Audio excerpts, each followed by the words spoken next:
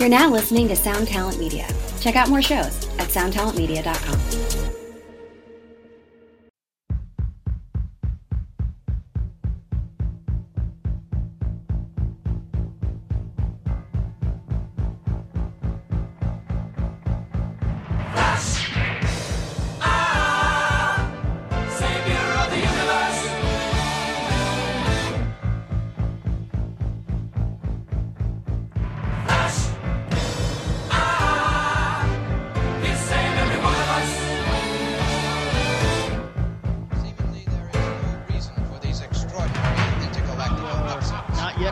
We are now recording. Avoid legal snags by telling people they're being recorded. Okay, you guys aware of your rights? Yes, that's it. Let's see. Are you going to do this clap? You going to do a good one? What you going to do?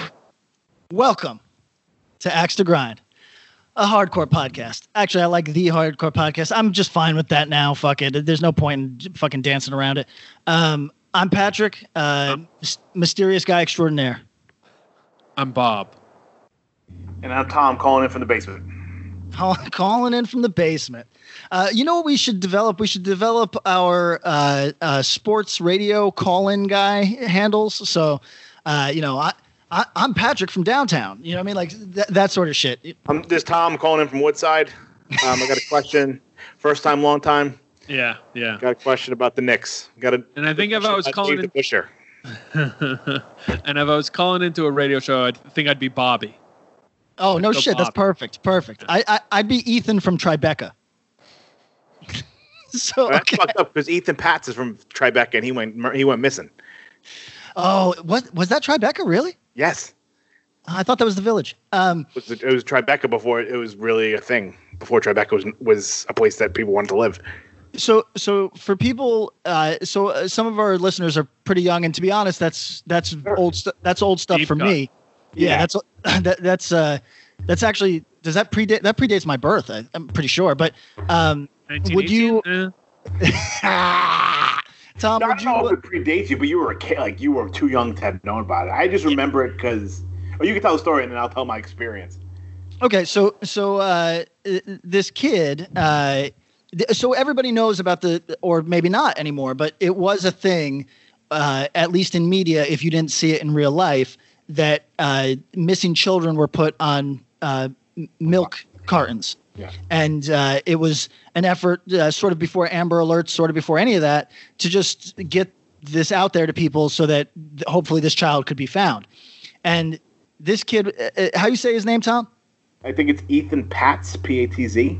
Yeah. Yes. I thought there was an I in the Pats, but you're probably right. So this kid went missing, and he was the first kid to appear on milk cartons. It was quite a big deal. I don't want to say shit that's not real, but I think that they might have found evidence of him in a neighbor's basement. It went unsolved forever. And then what happened? Did somebody confess on death row? I don't want to. I forget. Something along those lines. He was declared legally dead in 2001, and this happened in 1979. There you go. But I think this was. I remember as a kid, it was. I don't know if it was because of this or John Walsh's. Remember that guy John Walsh that was on America's Most Wanted? Oh, I know. His story is horrible beyond horrible. For anybody that thinks that he's just like some asshole trying to make a buck, he's been through it. Yeah, like his kid went messing, whatever. But like, all of a sudden, they started fingerprinting all the kids in school. Yeah. And like, I remember being like 5, and then like literally fingerprinting everybody in my class. I mean, now like Park Slope parents would be like, "You are not fingerprinting my children." But at the time, my parents were like, "Sure, whatever, it's fine." Like, at that time, I remember when I had to get fingerprinted, and I said, "This is blatant government overreach," and I slapped the teacher, and then I raised the black flag and said, "Anarchy forever." Exactly. Like, did any elementary school boy not think that was cool? Like, getting fingerprinted? Cool oh, sure. We were like, "That's cool. Look at this." Tom, sure. They use that against us today? They could. For sure. Somewhere. On the rare occasion that I've considered crime, I've actually thought back in my head, have I ever been fingerprinted? And it was in middle school, grade school. Grade school, yeah. So a morbid note to start the podcast on, but glad everybody can join us. Let's check in on each other real quick before we do our ad reads. What's this called? It's called a what do they call that? It's called a I call it local flavor. Local flavor. It's called a chemistry read. Oh, okay. All right, Well, sure. we check, make sure we're all like leveled out, make sure everybody can Through the room. Yeah, and like we got a good vibe. Yeah, all right. Tom, how you doing, buddy? I'm okay. I'm over it. No, everybody's over it. Bob and I had this conversation while we were waiting for your computer. We were like, everybody's over this shit. I mean, I'll do whatever I have to do to keep people safe and shit, but god damn it, I am fucking over it. People are snapping, Tom. Oh my god. I went outside yesterday and today, which was nice. Yeah. Beautiful out. Yeah, and like apparently there's like a nicer courtyard than I gave this building credit for that no one uses. Oh, nice. So I literally just sat outside yesterday and today, like out in the sunshine. It was pretty nice. That's really nice. But these are the times that I really, really, really miss Ocean Grove. Ocean Grove Boardwalk's still open. Not too populated, but here's the thing. The beaches in New Jersey are big. You can go to the beach right now, and as long as there's no tourists, nobody's around you. Yeah, it's still you local. You can be 20 feet from the next person. It's nice. It's not bad, yeah. I mean, just to be able to like sit on a porch would be wonderful. Yeah, I mean, we got it pretty easy down here. Everybody's enjoying the warm weather. Maybe a little too much, but that's all right. You know what I mean? I'm not mad. So regarding that, if at the risk of going off on one, when I'm seeing all this news being in an effort to shame young people for being out at a fucking beach or whatever, and kind of painting Americans as just irresponsible people, that may or may not be true that we're irresponsible people, but I will say that it's a total myth that there's European cultures that are just inherently more respectful of society and our interconnectivity. That's a myth, because right now airlines are dropping hundreds of flights per day, despite the fact that we have no restrictions on air travel. So that means that people are willfully doing the thing that they think is in their best interest to not get sick. They're not like they're not listening to Kid Rock and sticking their finger in the air and getting on planes. So whenever you see a photo of people at the park and you see a tweet that goes like, "This is why we can't have nice things. This is why we're all going to get sick, why we're all going to die." Everybody, that's a brain hysteria. You're allowing some weird Twitter person to create a narrative for you. The majority of Americans, the vast majority of Americans, are doing exactly the thing that I don't think they should be doing, but that the government is telling them to do. So that's my little spiel. And for anybody asking, I'm fine. Thanks. I was going to, but you were off on one. Your libertarian bullshit.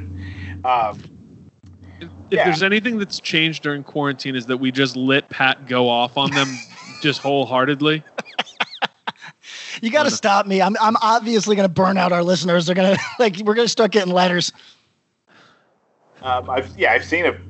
Now that I'm back on the email. Yeah. Stuff.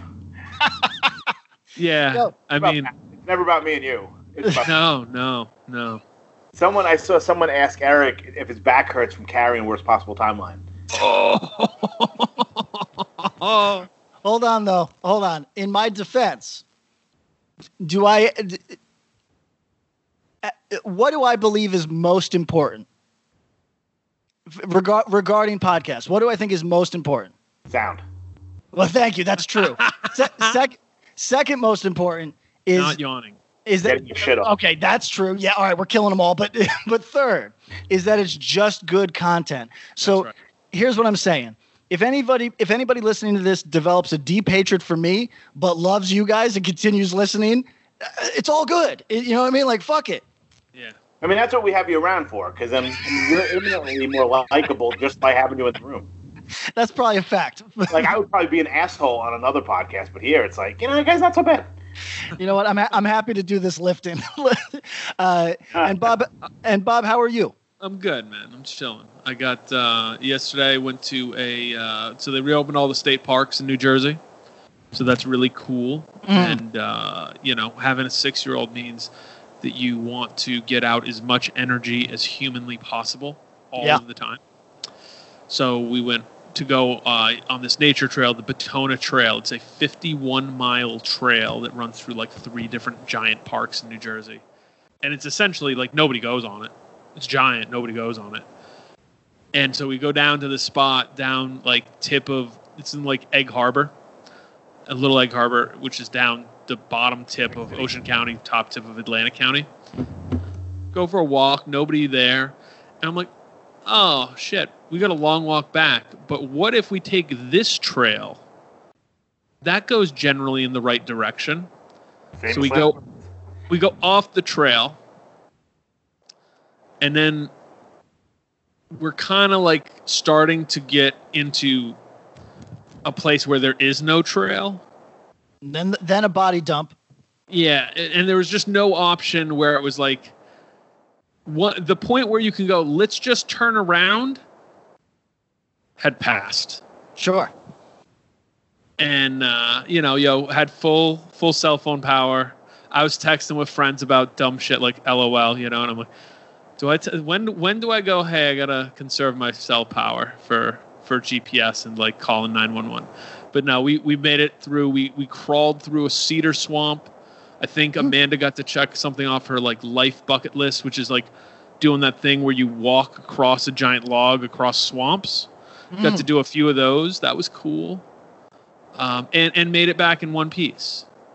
And miraculous, the miracle of this whole thing, my arms look like I'm a meth addict because they're all cut up like crazy shit. Like I saw. Crazy. And Amanda halfway through, she admitted, she was like, yeah, I was really angry at you a few times. Just momentarily. This was my question to you. Did you turn on each other? Not me. Me and the 6-year-old were good. But the other person who was with us, mom was what turned on me. Not so much the child. The child did well. But at one point she goes, I think I was like, oh, do you think there's poison ivy here? And she's like, no. Yeah. And then later she's like, yeah, there's definitely poison ivy here. I'm like, there definitely was. Definitely. I didn't get any. I'm super allergic to it. So that was my big concern. Made it through. Felt pretty victorious. Felt good. Felt nice to kind of do that. I think we all were like, well, let's not do that again. But that was fun, So not to throw, I'm going to not be specific so that I don't throw a friend under the bus here. But he was trying to convey a story to me the other day where one of those big things that people do where they challenge themselves physically someplace far away where, you check it off your bucket list. It's an impressive feat. Sure. He trained for a year to do it. His girlfriend insisted on going and didn't train a day and was miserable. So this thing that he had on his, and of course they're still together, they reconciled, it's fine, but of course this thing that he had been looking for so long, he's got his partner in the background being like, and my feet, and he meanwhile he had trained so hard. So it's I love this idea of couples like turning on each other as long as it doesn't result in divorce. I think it's very funny. Oh, it was funny. So I mean, the best part about it was not. There was no open hostility, but there was the silence, the lack of communication that you can feel. Yeah, simmering. And after, once situation had been rectified, we're at the car. I go, so were you mad at me? Because like I clearly took us off the trail and just was like, nah, we're good, until we're halfway through and she starts seeing I'm looking at the compass on my phone. And she's like, I got angry at you a couple of times, just momentarily. And I was like, Yo, let me say, though, I hear her. She wants to defend herself. There's like a real strength in waiting till the end of a crisis to say some shit. Because I know. That's what I'm saying. It's way better right now. Time. Do you want to defend yourself? Here, come here. She's got a face mask on, though, but that's okay. It's a video camera. Here. It's just Patrick. It's all right. All right. So, how much trouble was I in? very small amount of trouble. I mean, I admire that because I've been put over the coals for a lot less. How long was the walk through the knot trail? 2.5 hours. 2.5 hours. I would have turned on you. That's not a short. What was the worst part? When we got out of the swamp, and we're looking ahead, and there was just solid mountain laurel and rose thorns in every direction. Yeah, that's discouraging. And what was the best part? Walking on logs through the swamp.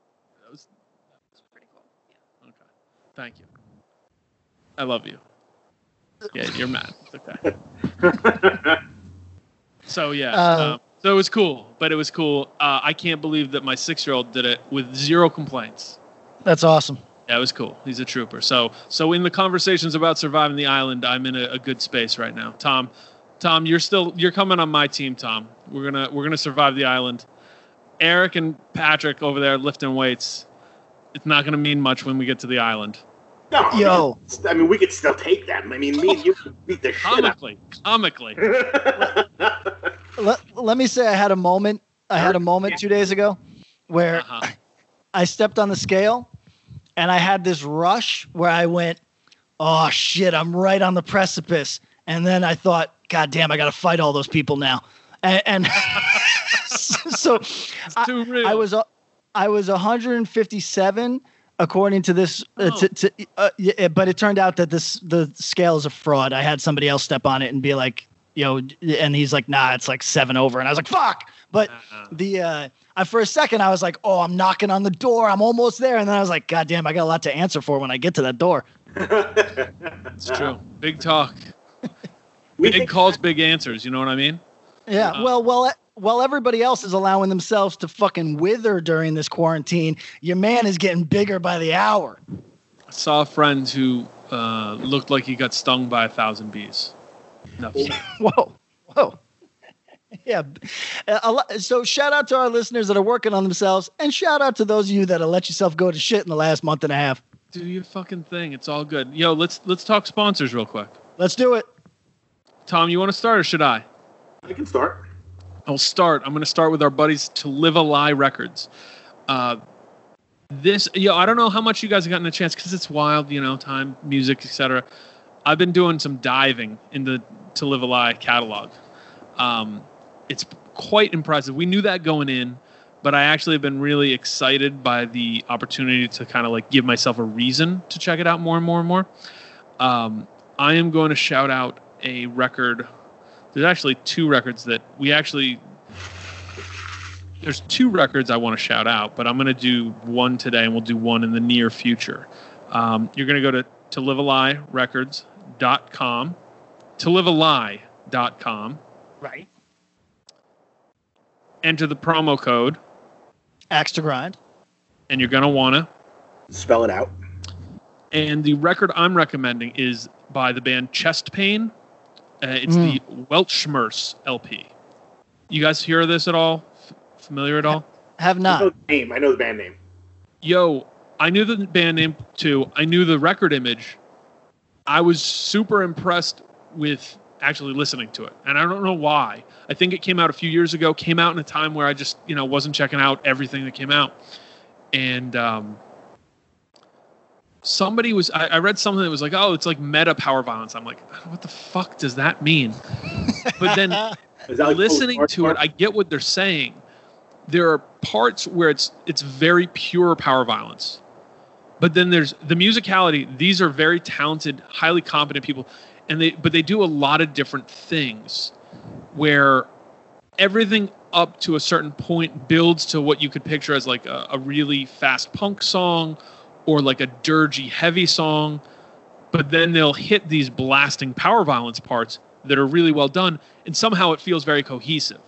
So, reference points, I would say Hatred Surge, I would say Mind Eraser, but also there's other stuff going on. I hear some Capitalist Casualties type stuff. It's a very interesting listen. My favorite song, I believe, is a 37-second song, "Riding Man," and that's a cool fucking track. So I'm actually super psyched on this record. I probably am going to order it myself.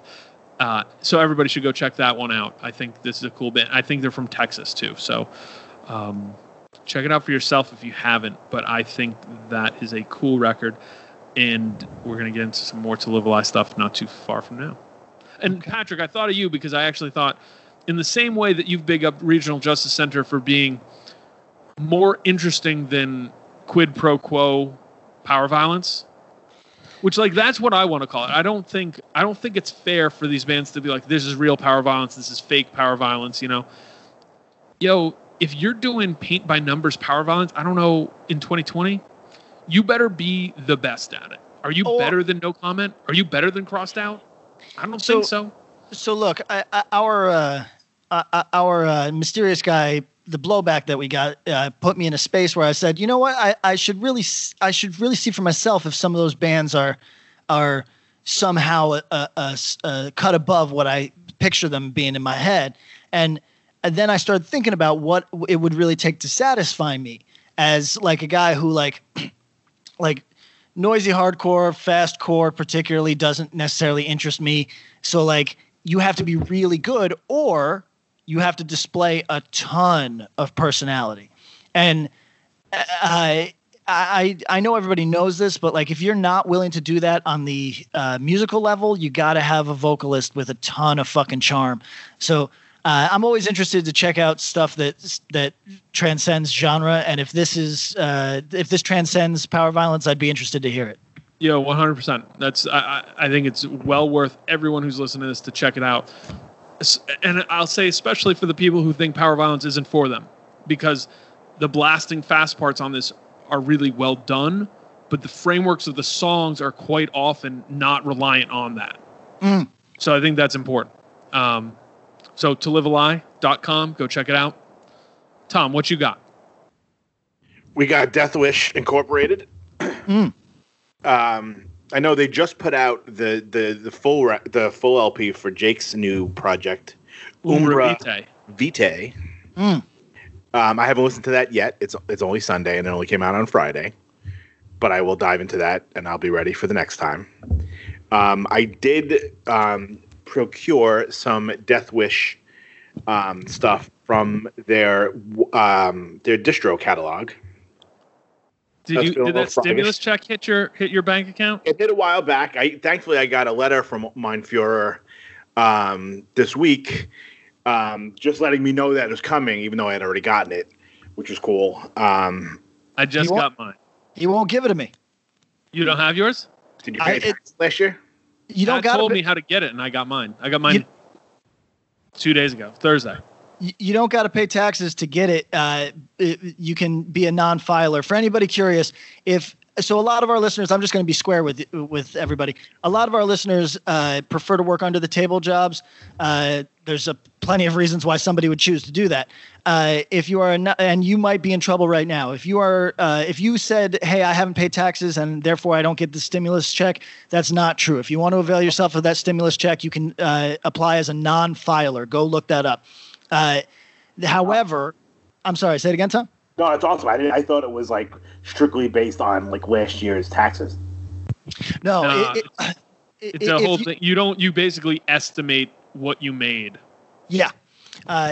However, I can make up some shit. Yeah, AKA you say $7,000 regardless of what it was. So the problem it's like a Klein Think podcast. I love it. Yeah. Next, we're going to teach you how to make stone soup. So the problem how to live poor and act like it too. Let's go. The problem I'm having is it's telling me that I have not registered, or my PIN number is not working. Your tax PIN, and I didn't have one. I just didn't use that. Yeah. So that's what's interesting is the filer. So it's a whole long story. When I tried going through, no doubt the website that you went through, which is the one that, for example, Ian of Regional Justice Center also went through, they tell me I'm just not going to get the info. They don't say you're not going to get the check. You said we can't help you with that information. It's very bizarre. Did you do the capital letter address trick? They don't even let me get. They don't even let me get that far. Wow. So I might be on. I might be basically. Mein Führer might be trying to rub me out right now. I don't know. He might be trying to starve me like I live in the Ukraine in 1940. Tom, I'm sorry. Go on. Oh no. Well, if you need a job, Rachel's looking for help. Oh. No shit. Because apparently everyone's ordering. Everyone's adopted dogs and need. Oh yeah. She's like, it's crazy. Like, she's working in the hospital, coming home and like pulling like 18-hour days and shit. Good for her. And she has to hire somebody to help, like another person. So, you want to drive up to Orange? She's got you. That's cool. Very good for her. I think I'm in the last round of applicants for my Russian romance job. All right. Da. Yeah. So, journaling opportunity.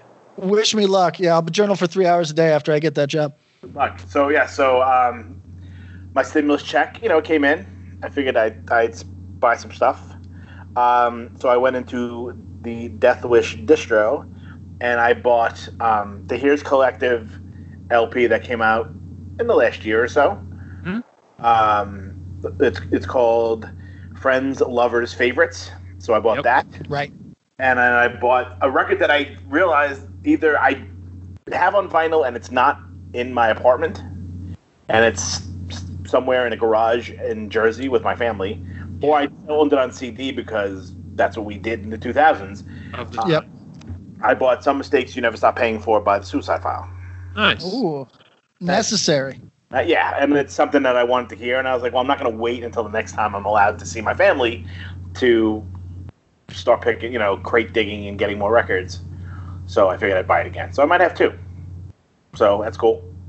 So That that's is something, cool. as Tom mentioned, they got that new Umbra Vitae on Death Wish Inc. proper, but they're honestly the distro is banging, and we know a lot of you out there are taking advantage of that, and we think you should keep doing that more and more. Fact. So what do we want to do to get that distro discount?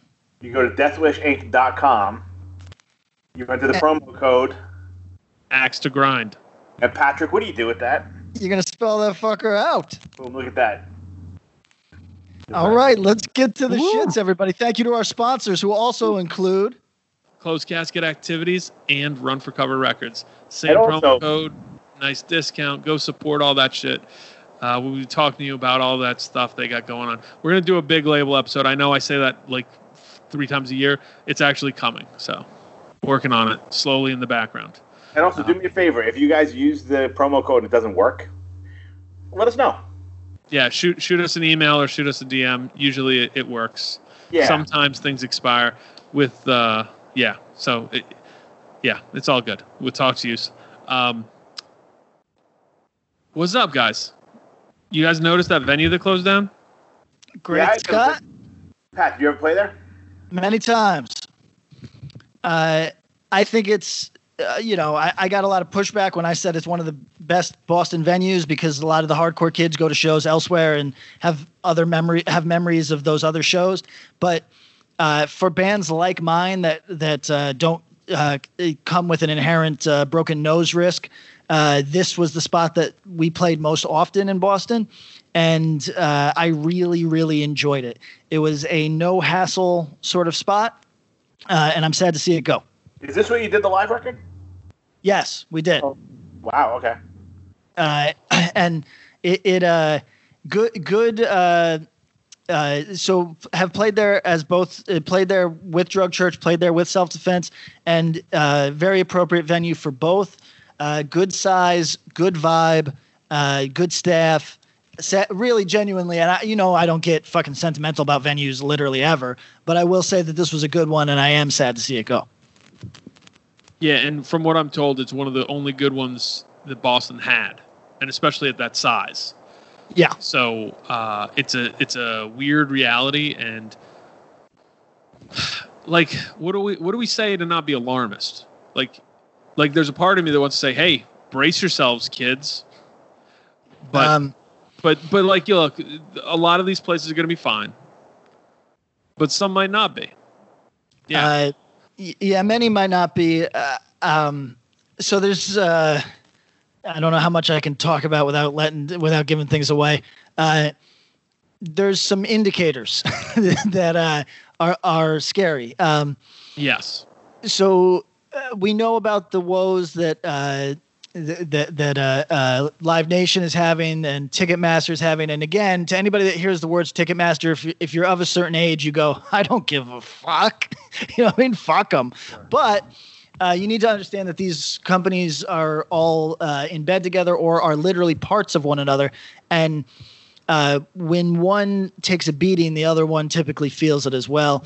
And then you're Mary's in the coal mine too, I think. That's 100% true. And also, like when somebody listening says, "Okay, Ticketmaster, whoop-de-whoop. Okay, Live Nation, what? The promoters are out." No, you don't understand. Live Nation owns these venues. Yes.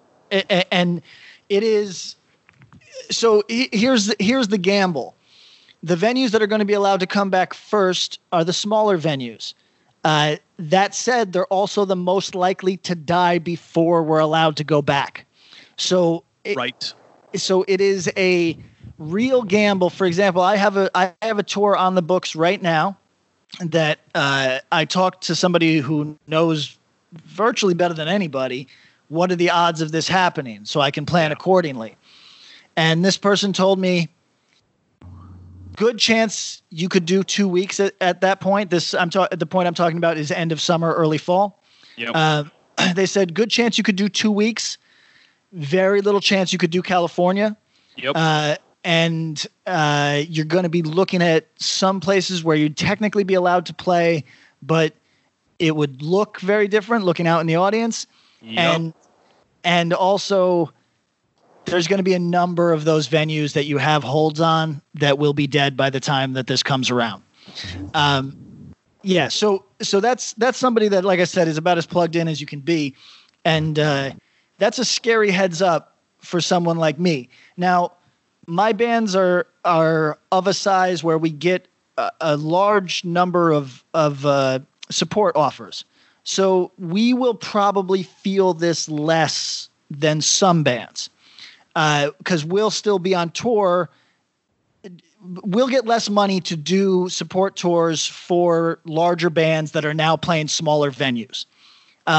So this might not hurt me as much as it will hurt some bands. But if you are... I have a question. Okay. So does Bob, I think, too.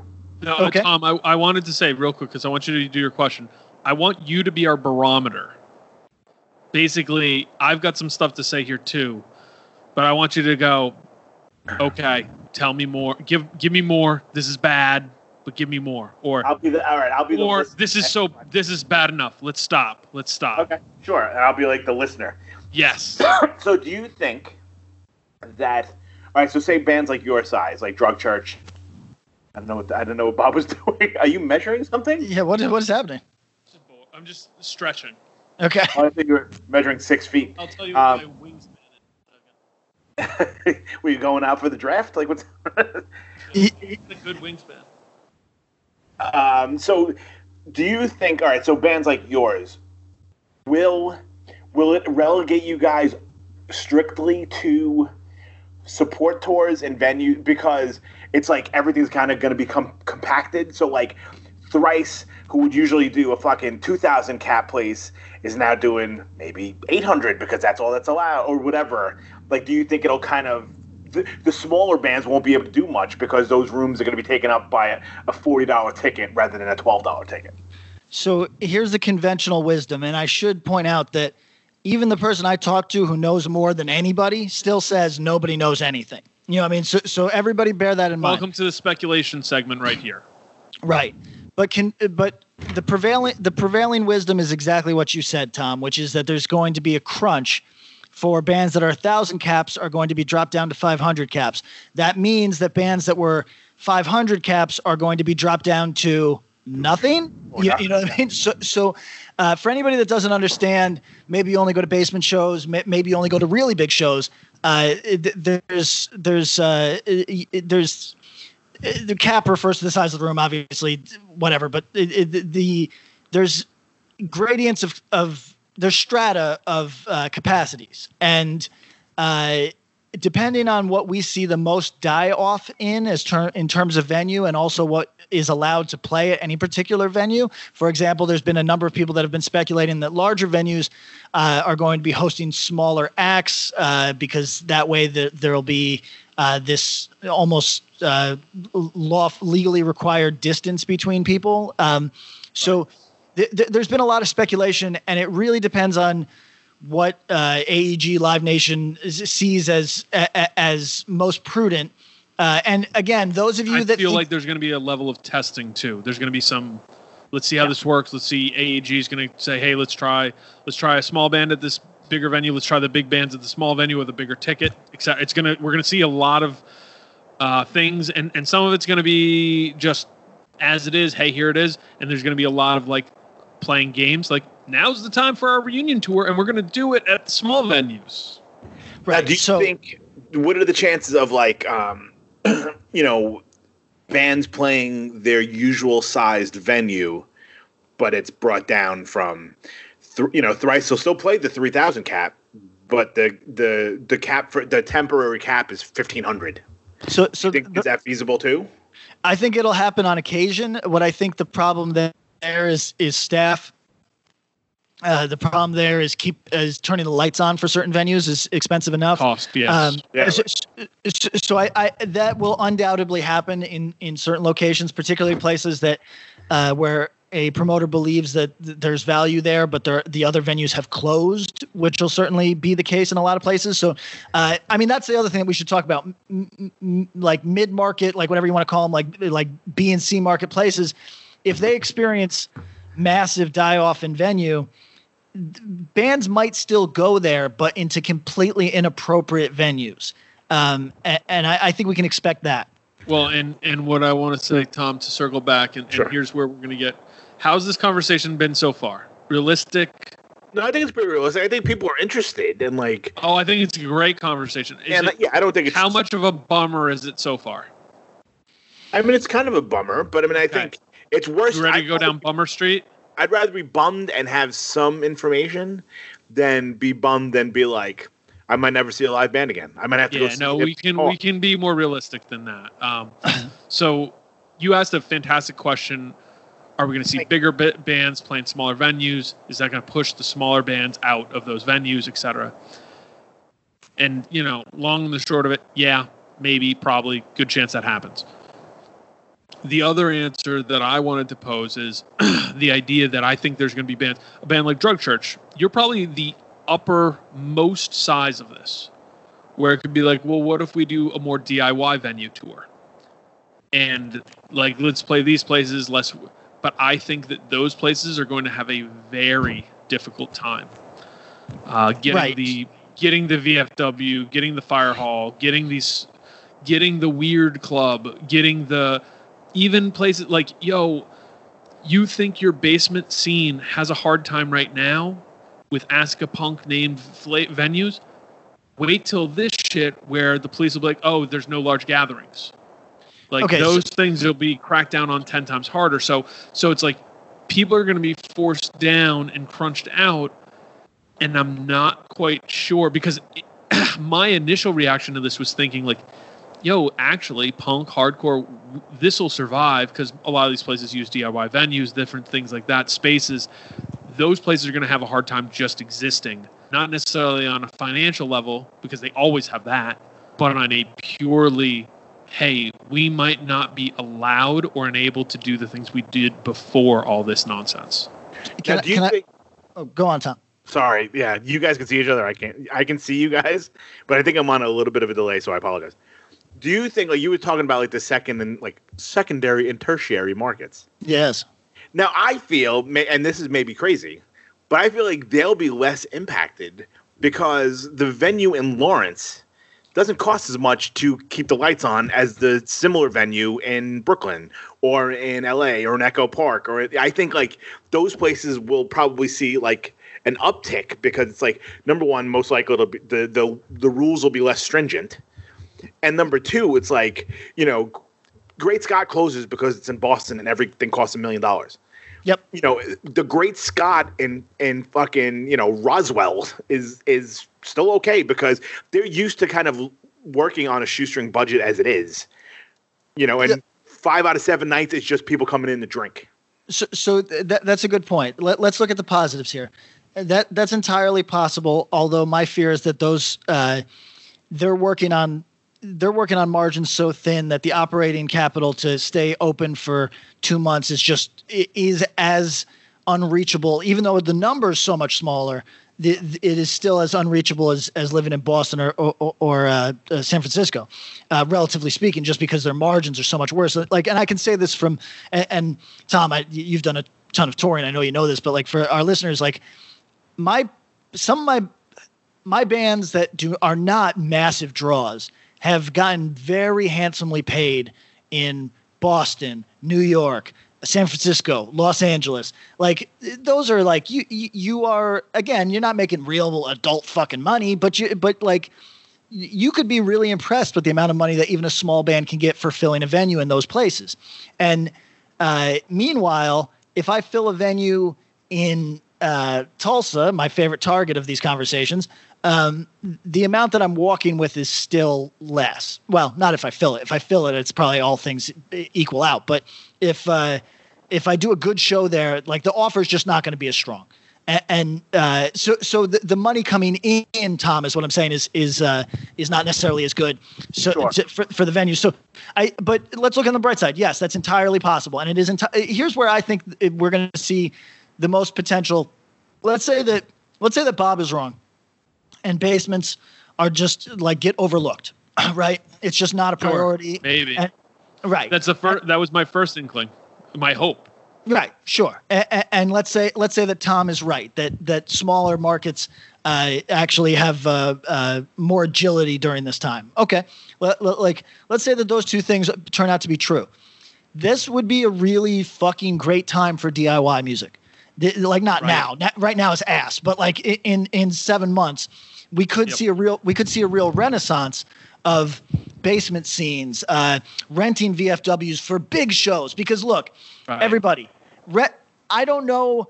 I know that a lot of our listeners fall into age groups where they have experienced this, but some of you do not.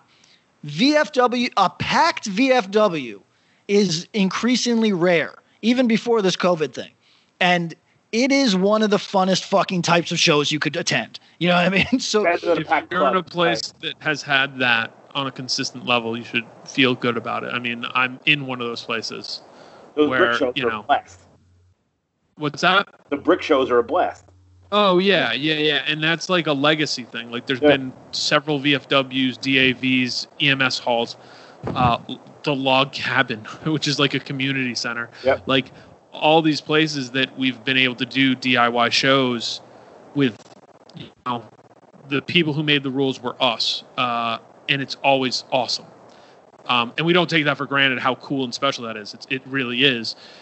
But if you have the opportunity for that, you do. And I mean, Patrick, you said it right. That's not the reality in a lot of places. Right. So that would be a really beautiful outcome to all of this. And that's the energy I hope people carry through this.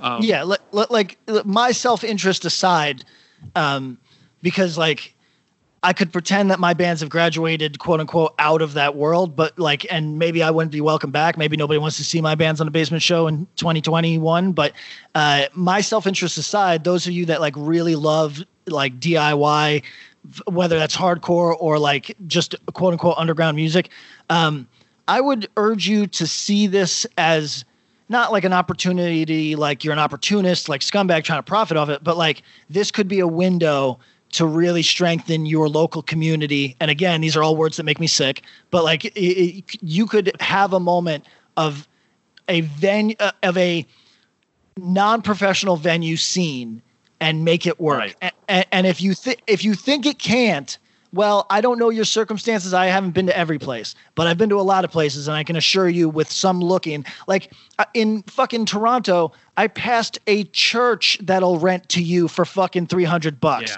A church. You know what I mean? Here's the thing. What was that spot in Latham? The bar. The landing zone. Landing zone, 797? right. Yeah, that sounds right. And it's like, there is desperation, and there will be desperation for these places to make rent. Sure. Yeah. And if you show up there with a few $100s, they might be willing to take your money. So keep that in mind. Our money's And green. remember that hardcore is particularly well suited, and more DIY parallels are really well suited for that. Whereas, somebody like Thrice is in a hard spot. They can't go play the landing zone. They can't have some dude just rent a space because it's just too much and it's too high profile. But if you can fly under that radar and start doing stuff, well, you can have live events. Back to Bummer Alley for a second. I already have friends who are having tours canceled in the fall. Yeah. Well, that's what a lot of people are doing to not to be safe, but to be safe for them, meaning so for booking agents, they book the thing and it is what it is. If it works out, it doesn't work out. They don't expect it to. But bands who might have to take a month off of whatever work that they can get right now to go on a tour, the idea that it'll be canceled at the last second or they'll be unable to play 60% of the venues is too discouraging. And it might be better to just nip it in the bud now. And I think that that's what a lot of people are doing to play it safe, because that 2021 estimate that people were very mad at previously, that's what I'm hearing from quote unquote experts right now. And I mean, I don't mean experts like health and safety officials. I mean, fucking people that make their living booking large shows. So people who make a living doing this and are desperate right now not to become employees at Quiznos. Correct. Very correct. So, yeah, it's going to be a fallow year. That's what it is. And this happens in all things. It doesn't always happen because of a plague, but you're going to see thin years in everything that you ever attempt in this life. So this might be your thin year. And as I've said before, I think that there's going to be a pro core band die off of some measure, because yes, I really think that some bands struggled for a decade to get to the point where they could pay their rent. And to those of you that started in careers when you were 22, that might be totally unknowable to you and basically sounds pathetic. You know what I mean? But it is a reality that bands put it. Yes, right. It doesn't happen to everybody. Right. It's the best case is still sad. So what I'm saying is, if they just put in 10 years to get to the point that they could have a steady income, and then they realize that the income is no more steady than anything else, and that that they're going to have to go get a job painting barns for their brother-in-law, they might not come back. And they might not come back, especially if they look around and go, wait a second, the quality of my lifestyle based on doing this thing that I love and all that is here, and you're telling me that I can keep my girl and we can have a nicer place if I just go get that job in a cubicle down the road. Yeah, for sure. All's out. Okay, you serious? And I'm not going to have to worry about being like at zero at 32. You know, it's a tough thing. I think a lot of people will be looking at who are on that higher end of the spectrum where their band maybe is, quote unquote paying their bills, because that's a tough. It's like how much can you something that is so fragile and something that can pay your bills if it can get knocked off for 3 months and you're done, you're toast. Yeah. And I mean, look, I say that, but at the same time, that's the case for a lot of working Americans, so correct. So that's what I would urge those people to consider is like, hey, I mean, there's computer programmers that are in the same fucking spot as you, but but here's what I think. I'd be in trouble. Right, yeah, but here's what I think. I think that there's something inherent to the frustration that goes to building for 10 years to get the least, to then having your legs kicked out, that is going to really just discourage unnerving. Yeah. So, and look, I've said it before, and that maybe I sound doom and gloom. It's easy for me to joke that I hope for a band die off because half these bands fucking suck anyway. Blah blah blah. It's easy for me to joke about this sort of shit. From like some life or bullshit stance over here. But like the reality is I want to see people be able to pursue the things that interest them. And it does make me sad on some level that that might be going away for a lot of people. But there is something to be said that like, people that want to start families with some degree of stability, music might not be the spot. You can still always enjoy music and do it from your backyard while you're mowing the lawn. There's no crime in that. So, it's this is an interesting period where I think we're going to see, if you're a snob, you're going to say this is where we separate the wheat from the chaff and this is where the real blah, blah, blah. But it's not about that. People just got to make the best decisions for their own life. I'm curious to see what it looks like. So say, Drug Church in a big city plays a 400, 500 cap on a $12 ticket.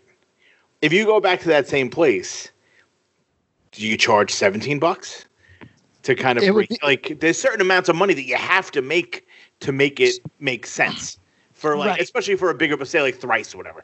Like they have adults that they employ that you have to be able to sort of like, they can't, and I don't know what their money looks like, but they can't like do it for less than say $5,000 a show, whatever the fuck it is. Right. Like, do you charge more to get to that? But then you realize like all the people that are coming to see you are also fucked.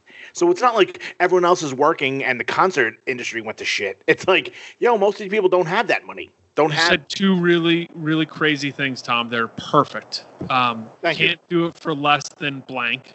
And then the whole point you just made about a lack of discretionary income. Right. We haven't completely hit the lack of discretionary income point yet. / maybe we haven't hit the point where people are feeling it the way they would. And let me pull back. I know there are a lot of people who are feeling it.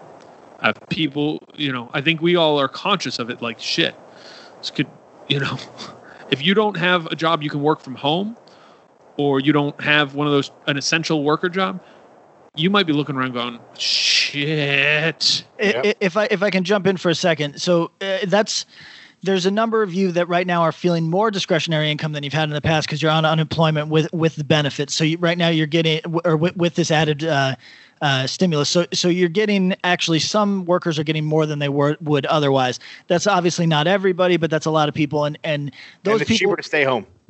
And those people are, yes, that's a fact. And those people are chilling right now and feeling good about their money. However, news as of like yesterday was that lawmakers say that they're going to fight tooth and nail to not allow that to go even into August. So if at the end of that, this is not the doom and gloom podcast. I'm not trying to scare anybody. But right now, if you're getting by on unemployment and you're feeling good about it, that additional revenue, that stimulus, I forget what they're calling it, that will be going away. And at that point, the 30 million unemployed in the United States is going to sting everyone in a very real way. Yeah. And I mean, so that hits that second point, and it's like, exactly, who is everyone going to have the money to go support the things they love like this? Like, are people going to be having that harder conversation of, do I go to this show? Can I afford to go to this show? And then the flip side of the coin being, we can't do this for less than blank. And that could be exactly what you said, a band who has road crew, has people to support, etc. But then even at the same time, at a smaller level, there's going to be bands who are like, whoa, wait, we got paid X when we did our last tour, and we're going to get paid 1/3 of X now? I don't know if we can do that. And then you combine that with the point Patrick was making before, the people who've been doing this for a while, the people, or maybe even not the people who are doing this for a while, but the people who are using this to pay their bills, and they look at it and go, I can't do this tour because I'm not going to bring home enough. I always had a lot of respect for Colin of Arabia on this topic, because that was the first band that I ever saw say the true thing, which was when gas was, they were touring right around the time that gas was circling $5, right? Right. And they just straight out said, like, hey, everybody, we like touring, but physically can't. That's just, it is what it is. And that was at a time where bands were getting yelled at online if they said, "Hey, I'm just unable to figure this out. Like these numbers don't make any sense." And Colin just sort of jumped out and said the thing that, and he's a bigger guy that people fear. So he gets to say what he wants. But like, I admired it because he wasn't worried about the DIY blowback of being sincere and saying, right. Hey, it can't be done. You know what I mean? Like band, and you don't got to make it about trust funds or wealthy kids, but the bottom line is that some people are better prepared to tour than others, right? Like some people have more to fall back on than others. That's not a judgment, but the kids in Colin of Arabia did not have that, and were just very square and said, "Hey," square about it, and said, "Hey, that's not what it is. Like, we'd love to, can't now." And I always kind of admired that, and I think we're going to be hearing that from a number of people moving forward. No, 100%. And I think like living in a city, like a big city, touring is almost impossible. Unless you're a bigger band, like you're not going to make enough money. Like you cannot live in New York City in any of the boroughs. And you know what I mean? But then you hear about like, oh, we live in like this band house in, like that band Chamber. I think they live in maybe Nashville. Yep. Tennessee. I think they have a house together. Yep. So it's kind of like, all right, well, if you're paying $800 a month to live outside of wherever the fuck it is, then it's feasible. But guess what? When you have 5 members that live in the city whose probably monthly rent is $8,000, right.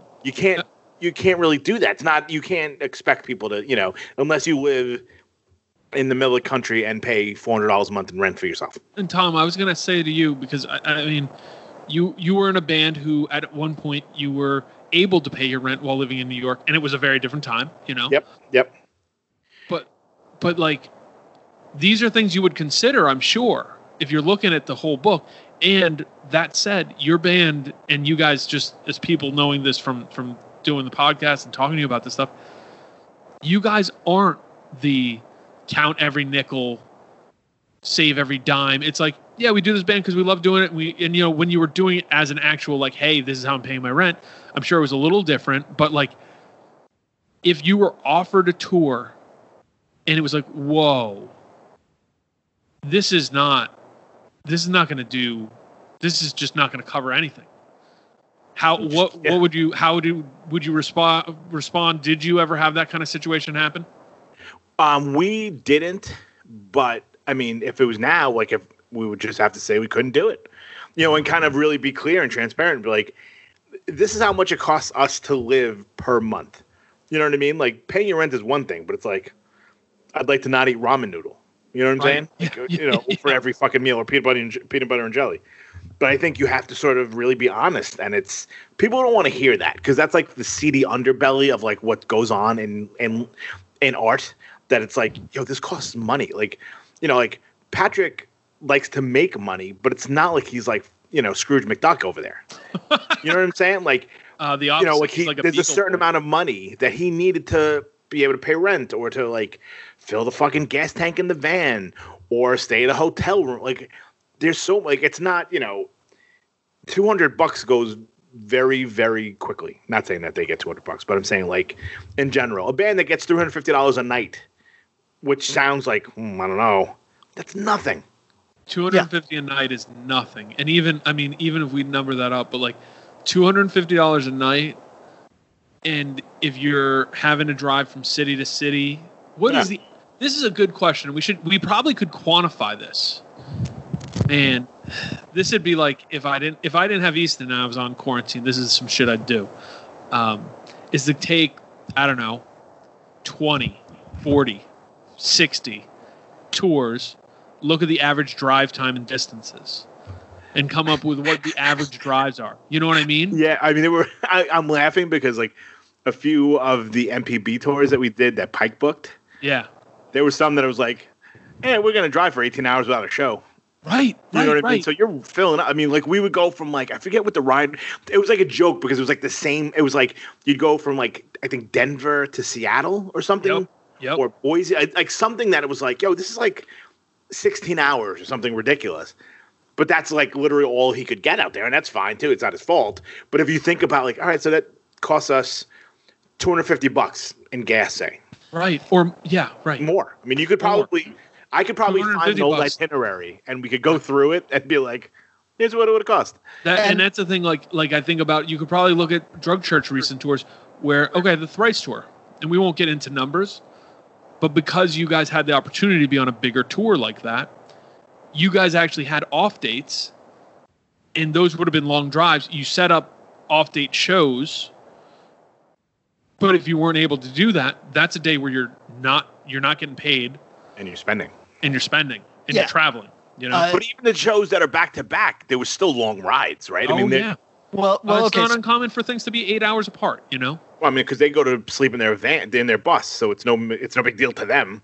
So the first half of the tour, we were looking at an average drive time of 9 hours. Jesus. And then there was certainly drives that were longer than that. Of course, on the East Coast, you're dealing with shorter drives. But the California up through the Northwest into the Midwest, we were looking at an average drive time of 9 hours. It's very let's do something really quick. Phoenix to LA is 6 hours. Vegas to LA 5.5, 6 hours. LA to the Bay 6 hours. Once you get outside of that, everything once you cross past fucking Pennsylvania starts to be really long drives. You really some long in the drives. Midwest, but you're just, you know. And can I let me jump in on something right now, because I can hear some of our probably potentially younger, but maybe just DIY committed listeners. I can hear them in their head saying 250 sounds like a decent payout to me. Okay, Absolutely. let me just address that real quick. It 100% is a great amount of money if you are a newer band playing the Northeast. And you're selling merch. All of those things can really be fine, and you can all enjoy a 2-week tour going down to the Southeast and on your way back, and never driving more than 4.5 hours. And the 250 is totally cool. Because I know a lot of our listeners are in bands that never got paid more than $100 in their life. So let me just give it to you so that you don't think we're that I actually am Scrooge McDuck and this is the fancy 1% podcast here. 250 when you are on a 30-day tour, if you're not selling merch, you should put a gun under your chin. You know what I mean? It is fucking rough. And there's, let's put asterisks on that, because you're right. But if you're 20 and you're going back home, sure. Doesn't matter. Doesn't matter. Your friends coming for free to sell merch? That's cool. It doesn't matter. Yeah, you're doing this. If you are in that small, this is the 1%, is the people who are doing that, and that's the beauty. I think you meant Pac. He was laying down. Yeah, that is the magic time of all this, and bless up, because that's cool. But what we're talking about right now is the logistics of a thing when it starts going beyond. Hey, we're going out for a month. Come home. Hey, do we have enough to pay the merch bill? Yep. Do we have any other money?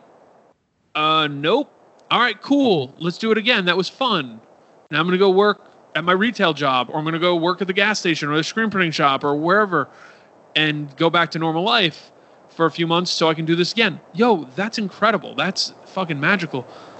But there's a point where if you're going to continue doing this, that gets very hard. Yeah, and we have a system where you can almost not have to do that. Not everyone, but people who do it. And that's kind of what we're talking about, is the sustainability of this stuff and how that can be changed by all of this. Well, I feel like I'm a bad advocate for these things because I mostly have my hair and I don't look real fucked up. So people don't realize that with my current savings, I'm destined to die frozen to a park bench. You know what I'm saying? Because I look fairly normal and I'm a happy guy and I don't look like I'm the third guitar player for Phobia or Mr. Chai Pig or some shit. I don't look fucked up. I'm not a good advocate for what the lifestyle actually is, which is as you get older, it can be very, very financially difficult, and looking at the future can be very grim. And so I think that people that are hearing our voice and being 250 sounds decent. It's it really does when you are younger. But like to scale up in any meaningful way it's a literally frightening number if that's what you had to survive on. I just did math. Yes. Math? Yes, please. So if you literally played 365 shows at $250 a piece. Yes. That brings you to $91,000 for the year. Okay. You divide that by 5 people. If you don't literally pay a penny for gas, for somewhere to stay, for fucking Taco Bell, you get $18,000 each. Yes. Which pretty means sick. you're like under the poverty line, pretty much. That's a good grounding. Let me throw one more grounding on this. Patrick, if you'll remember, there was a time before we recorded one time in your old place where we had a conversation that I still feel bad about, where we talked about the honesty of your bank account as an adult with your partner when you don't have any money. Oh, God. Do you remember this? Yeah. Yeah, of course. I was in a bad place during that entire early time that we were recording because I had somebody that was relying on me to make the other part of the rent. And I have no problem telling a landlord you're not getting it until the 10th. You know what I mean? But I'll tell you, most girlfriends that aren't addicted to drugs don't want to play that fucking game with you. No, and the face when it was the conversation of us both speaking very honestly of like, oh yeah, sometimes it'll be down below 60. I'm not going to tell you that, the account. And it's that I just remember the face and it was a little rough. Sorry about that. But I will say this too. There was doing Sound and Fury Fest. I remember we got interviewed by someone who worked for the UCLA student newspaper, and him being like, "Oh, is this a really financially successful thing for you? I know I'm not going to get into the specifics, but seems like it went really well. A lot of people here." And I laughed, and I literally pulled up on my BlackBerry at the time my bank account and was like, "I have $8.15 in my checking account, and I don't have a savings account." Yeah, $8 is the magic number. For sure. But anyway, my point is that I think what we're all saying is the same thing, which is, hey, if you're in the sound of our voice and 250 sounds good to you, then that's great. Nobody's knocking you, but it's a hard lifestyle moving forward. And more and more bands in the wake of this thing are going to be feeling that crunch. I know for a fact that let's say that Drug Church is going to have an LP coming out. So let's say that we've got a tour on that first. Coming out tomorrow, but he didn't tell us. No. So actually, that's a great question. I'm going to speak on. I'm going to speak honestly about this, having not communicated directly with Pure Noise on this matter yet, though I know that they listen to this podcast in their office. So they're going to be hearing Pure this. Noise. What's up? Shout out to Pure Noise. They're going to be hearing this for the first time. Oh, boy. I don't know when our record is coming out because the time that it's supposed to come out, I'm going to need somebody to convince me that that's still a good idea. Do you know what I'm saying? So, yeah. Okay. Let's talk about this. You're real not quick. the only person in this boat, so tell yours and then I'll share a friend's. Okay. So, Drug Church is supposed to have a record out for late summer, early fall. And tours lined up to coincide with that. Records. Here's the push-pull of everything, guys. I had a friend of mine is the label manager for a bigger label than the ones that we typically talk about on this podcast. Hung out with him the other day, and he was saying, I see bands pull their records, but we're full steam ahead. We're putting out releases left and right. And I said, you wouldn't put out mine, because I would fight you fucking tooth and nail about putting out a record in the middle of a pandemic where I can't tour on it. And I saw somebody online argued with me, hey, I don't agree. I don't want to misrepresent their argument. I think people remember if your record is good and will wait to see you. And truly, I assure you that is not true. Just speaking from experience, that's just not true. You need to promote your record, and you do that in my world by touring. Not every band needs to tour. Some bands don't even need to promote a record. The fucking press just latches onto you and they'll do it for you. But for most people or most bands, you have to tour. So if I can't tour when my record's coming out, how do I expect there to be any heat around me to get a decent decent offers for my headliner and or any offers for support, because there's no heat around me. So his solution right now, because I told him that, I said, there's under no circumstance would I allow you to put out a record right now for me. And he said, okay, well, the fine print is that I'm offering bands EPs right now to fill the gap. And I said, okay, that makes total sense. Like, if you can offer me an equitable deal on an EP so everybody that doesn't know, EPs are often label scams because they don't count against your total records that you need to get out of a contract. So you're giving away content to that label, and it's not moving the goalpost, or it's not moving you any closer to the end zone, rather, on getting out of the contract and either renegotiating for a better deal or moving on if that's what you want to do. So EPs, I love EPs. I think EPs are great. I put them out a lot. But in terms of a record contract, they can be a total pitfall. So I didn't get into the weeds with my friend if he was scumbagging these bands on his label or not. If I was to put out an EP for somebody, I would want a really good deal on that EP. I would say, okay, like, let's figure it out so this is equitable for me, because I'm going to give you songs that could go towards an LP that would help me get out of the contract that I'm currently in, so that we could negotiate based on what I've made for you thus far. Or I can't do this for you because or count it towards it, which they'll never do. But so anyway, the point of me saying all that is, my record coming out this fall, if there's no way to tour until the later half of, or the midway point of 2021, then I'll sit on a great record and just continue writing. You know what I mean? Like, and the record can come out when people can tour.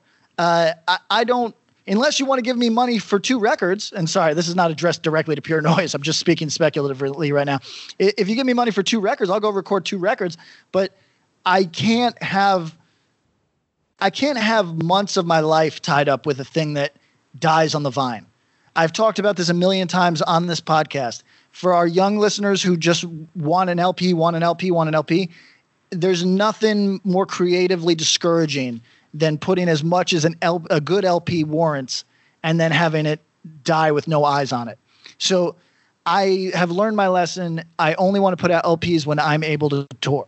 And that might be a major problem, not just for my band, but for a number of bands this fall and winter. I mean, I've heard it from no less than 3. And one who already has the record recorded, who went to their label and was like, yo, we don't want this to come out now. And they're like, well, I think it'll still do good. No, please don't. Here's our reasons. And it, disagreement, label was respectful of it. And then others who were in the midst of like getting ready, and it's like, what do we do? Do we put it out? Because even if it does well, like, we just saw that Mind Force record do really well. I'm told, maybe the best, immediate release for a Triple B record ever, right. Which is impressive. Our bodies come in different shapes and sizes, so doesn't it make sense that our weight loss plans should too? That's the beauty of Noom. They build a personal plan that factors in dietary restrictions, medical issues, and other personal needs so your plan works for you. Noom doesn't restrict or shame when you want to treat yourself. Their flexible program focuses on progress instead of perfection. You don't have to give up carbs or anything. And with their daily lessons, you can learn something new about your food choices every day. After just a few days of using the app, I learned how to recognize cues for overeating and how to choose the right foods to feel full. Stay focused on what's important to you with Noom's psychology and biology-based approach. Sign up for your trial today at Noom.com. That's Noom.com. And check out Noom's first ever cookbook, The Noom Kitchen, for 100 healthy and delicious recipes to promote better living. Available to buy now wherever books are sold. Well, hey friends, my name is Zach Lupitin. You may know me from the band Dust Bowl Revival, but I also host a music discovery podcast called The Show on the Road. For the last 5 seasons, I've been able to dive deep and have intimate chats with folks like the Lumineers, Ani DeFranco, Wolfpack, Keb Mo, Lake Street Dive, Bela Fleck, and more. So guess what? After 150 conversations with some of my favorite songwriters from around the world, we are bringing brand new episodes to the Osiris Network. New interviews and intimate acoustic performances will be coming at you this summer. And which episodes are coming next, you ask? I am Zach Goody, the lead singer for the band Smash Mouth. Our band is called Milky Chance. We are based in Berlin. My name is David Shaw. I sing and write songs with my band, The Revivalists. Trust me, these conversations go some wild places. So subscribe to the show on the road on Osiris, and we'll see you soon. This is Krista Makes, guitarist and vocalist for Less Than Jake, and host of Krista Makes a Podcast, a songwriting podcast where every week I'm joined by an amazing guest to break down the writing, recording, and release of one iconic song from their career. In our giant evergreen back catalog of episodes, we've had rock legends such as Dee Snider and Huey Lewis, punk rock favorites like Mark Hoppus, Fat Mike, and Brett Gurewitz, and up-and-coming artists of today such as Liz Stokes of the Beths and Genesis Owusu. We've had guests from all genres and styles of music, and I guarantee that if you peruse our back catalog, you'll see several episodes that'll make you say, man, I gotta hear that. Whether you're a fan of music or a creator of music yourself, you'll take away a whole new appreciation for the songs you know and love. Krista Makes a Podcast is available for free on all the places you could possibly listen to podcasts, and new episodes come out every Monday. But does that what's the tail look like on all this, and what does this look like in 2 months, as just discussed about discretionary income? So I understand apprehension. I mean, anybody making plans right now, it's tough, and that kind of circles me back to what we were talking about with booking agents. You know, in this larger world, booking agents are two things. They're planners, and they're also time travelers. Booking agents live 6 months in front of us at all times. Mm-hmm. That's where their business is. If they're not planning that, they're fucking up. If they're not 3 months at least, they're fucking up. They're not putting in holds beyond that, they're fucking up. And they are planners because they need to make plans. And right now I'm seeing a lot of plans being made basically because it's like the only thing to keep sane. What are we going to do? Lean in and go, let's just wait, you know? I've got a booking agent friend who's booked the same tour 4 times. It keeps getting canceled. He's doing it just to maintain his sanity. You know what I mean? Like, but really, he knows they're going to get canceled every time. Yep. So anyways, that's where we're at. I mean, I think for records, especially for a band like Pat's, like, I get like the kind of hesitance because, like, however it does is actually like will reflect what offers you get in the future and all that sort of stuff. I think, like, you know, if you're a fucking punk band and you're putting out a fucking 7-inch, it doesn't really matter. It sucks. Like, you know, no. Mind Force has all the heat right now. You're not going to hear those songs for fucking 6 months in person. Yeah, at least. But I think, like, there's that band. I mean, not that they're germane to. I'm using Pat's word, germane to what we talk about on here. A band as August Burns Red. August Burns Red, yeah. They had a record in the can. You know, it was supposed to come out around now. Yep. The label kind of deferred to them. They were like, you know what? People are stuck at home. They need music. Let's put it out. Okay. And comparatively, it shit the bed. Really? I mean, not like, I mean, but just comparatively, yeah. But, like, you know, if the last record was like number 4 in the charts, this one was like 48 or something. Like, it was something along those lines. But, I mean, a band like that, you know, if there's a fucking big metal tour next summer at some shed, are they going to look at that and it's going to, like, fuck them? I think for, like, a fucking hardcore band, you know, if, like, fucking Blind Justice had a fucking record in the can. Sure. You know, it wouldn't matter as much because people are stoked on their stuff. They're not looking to, like, jump up next to it, that they have to show numbers and, you know. The only fear at that point is just being lost or it being like, hey, remember that band who put out a record that was pretty good 6 months ago, and not being able to catch that immediate energy and excitement. Right. And, like, it sucks. That's the only thing. And I think, I mean, I really appreciate, and, like, you know, we're continuing business as usual. We're doing our Extra Ground live sets. We got a bunch in the can. So unless this lasts for another 8 months, we'll be able to keep putting stuff out there. But it's tough. I mean, if you're a hardcore band, don't be worried about it. Put out new music. What I'm telling people is keep writing. Be creative with that shit. Like, you got time, keep doing that shit. I also don't see any reason not to put out material right now. I think you should put out material right now. I don't think you should put out LPs right now. I think that anything that you would need to tour to promote is foolhardy as hell to put out at this exact moment. Don't get me wrong. You might get some people that are interested because it might cut through the noise right now of people looking for something. You can make all these arguments, and I'm sure labels are. And by the way, everybody, so we're clear, labels have to keep their lights on. So their labels have to put material out. That might seem insane to you if you don't understand basic math, but they have to continue putting stuff out. So you can't be mad at the label for wanting to release stuff that is finished. That said, I think that bands would be smart at this point to either put out singles ahead of the LP. Like, for example, Drug Church has been very successful with putting out singles like Drake style, like a fucking half year ahead of a release, just to keep people engaged, right? Like, it's worked for us. It doesn't mean it would work for everybody. But Self-Defense is putting out a fucking single a month or single a week while this whole thing is going on. So I'm a believer in putting out material right now.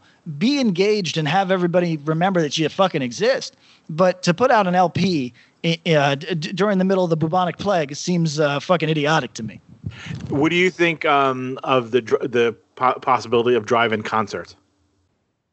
I don't want to reflect on it because it makes I'm in a place. I'm on the 15th floor right now, and I just don't want to think too much about that sort of shit. Got it.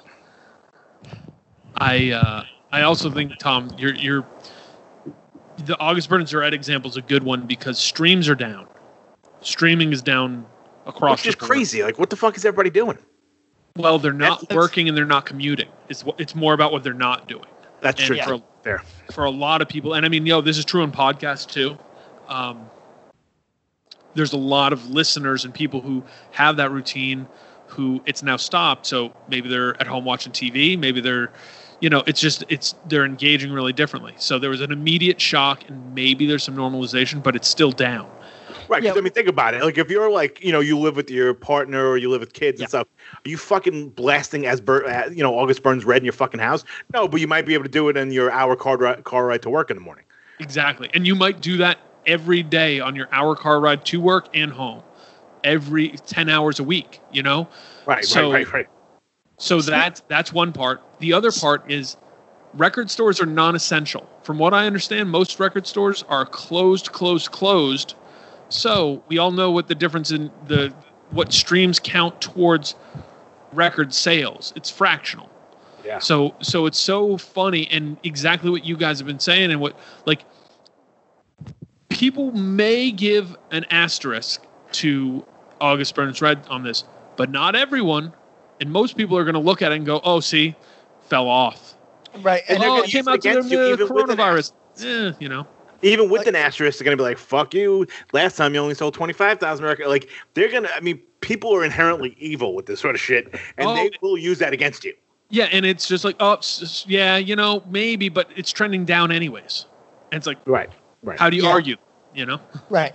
And Hatebreed, we talked about, made the right decision for their band, in my view, by delaying a release because, like, as you said, streaming counts for a percentage and just a percentage, whereas actual album sales count for more. And if you're Hatebreed, and we're not, I have to assume that Hatebreed does okay on mail order, but that's not their chief business, nor is it for a band like August Burns Red.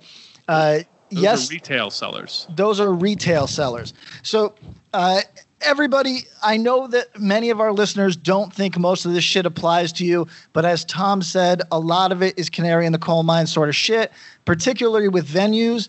But also with physical releases. Physical releases right now, like thank God for our fucking sponsors who all offer you something that you can get mail order at a decent price, and hardcore kids know to go mail order. That's great. But record stores record stores are still very relevant to a lot of people, if just for the fucking experience. And when there's going to be a certain person that not never, but they're not going to buy a record during this, right? Is that fair? Like, they're not going to buy a record. My sisters are pretty civilian, right? Like, they're buying a record when they're in Target for something else, and they go, "Oh shit, the new Taylor Swift came out. I'll buy that." Right. They're not the folks that are like, the record came out on Friday, first thing Saturday morning, I'm going to the record store to pick that record up. Right.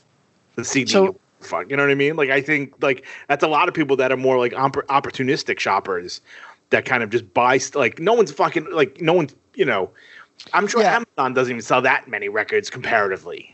Well, let's talk about that real quick. This is another thing that all of our listeners should be aware of. By listening to this podcast alone, you are demonstrating a deeper engagement with the material and the way that the material is sold than 99% of the people in the world. So there is a difference between you, the highly informed consumer, and everybody else. So that's always important to remember, because I always think, like we see this with our actual podcast, where we assume everybody involved in hardcore already knows what this shit is. But then we meet people that are like dyed-in-the-wool hardcore kids that are unfamiliar with what we do. And it's like, that's because there's some people that are not living on the internet. Some people don't they're not having these conversations in social media, et cetera, et cetera. So like you got to assume that there's a lot of those people, more than you could ever imagine, really. So a thing to bear in mind when it comes to like how people even hear about records. And I mean, here's the deal.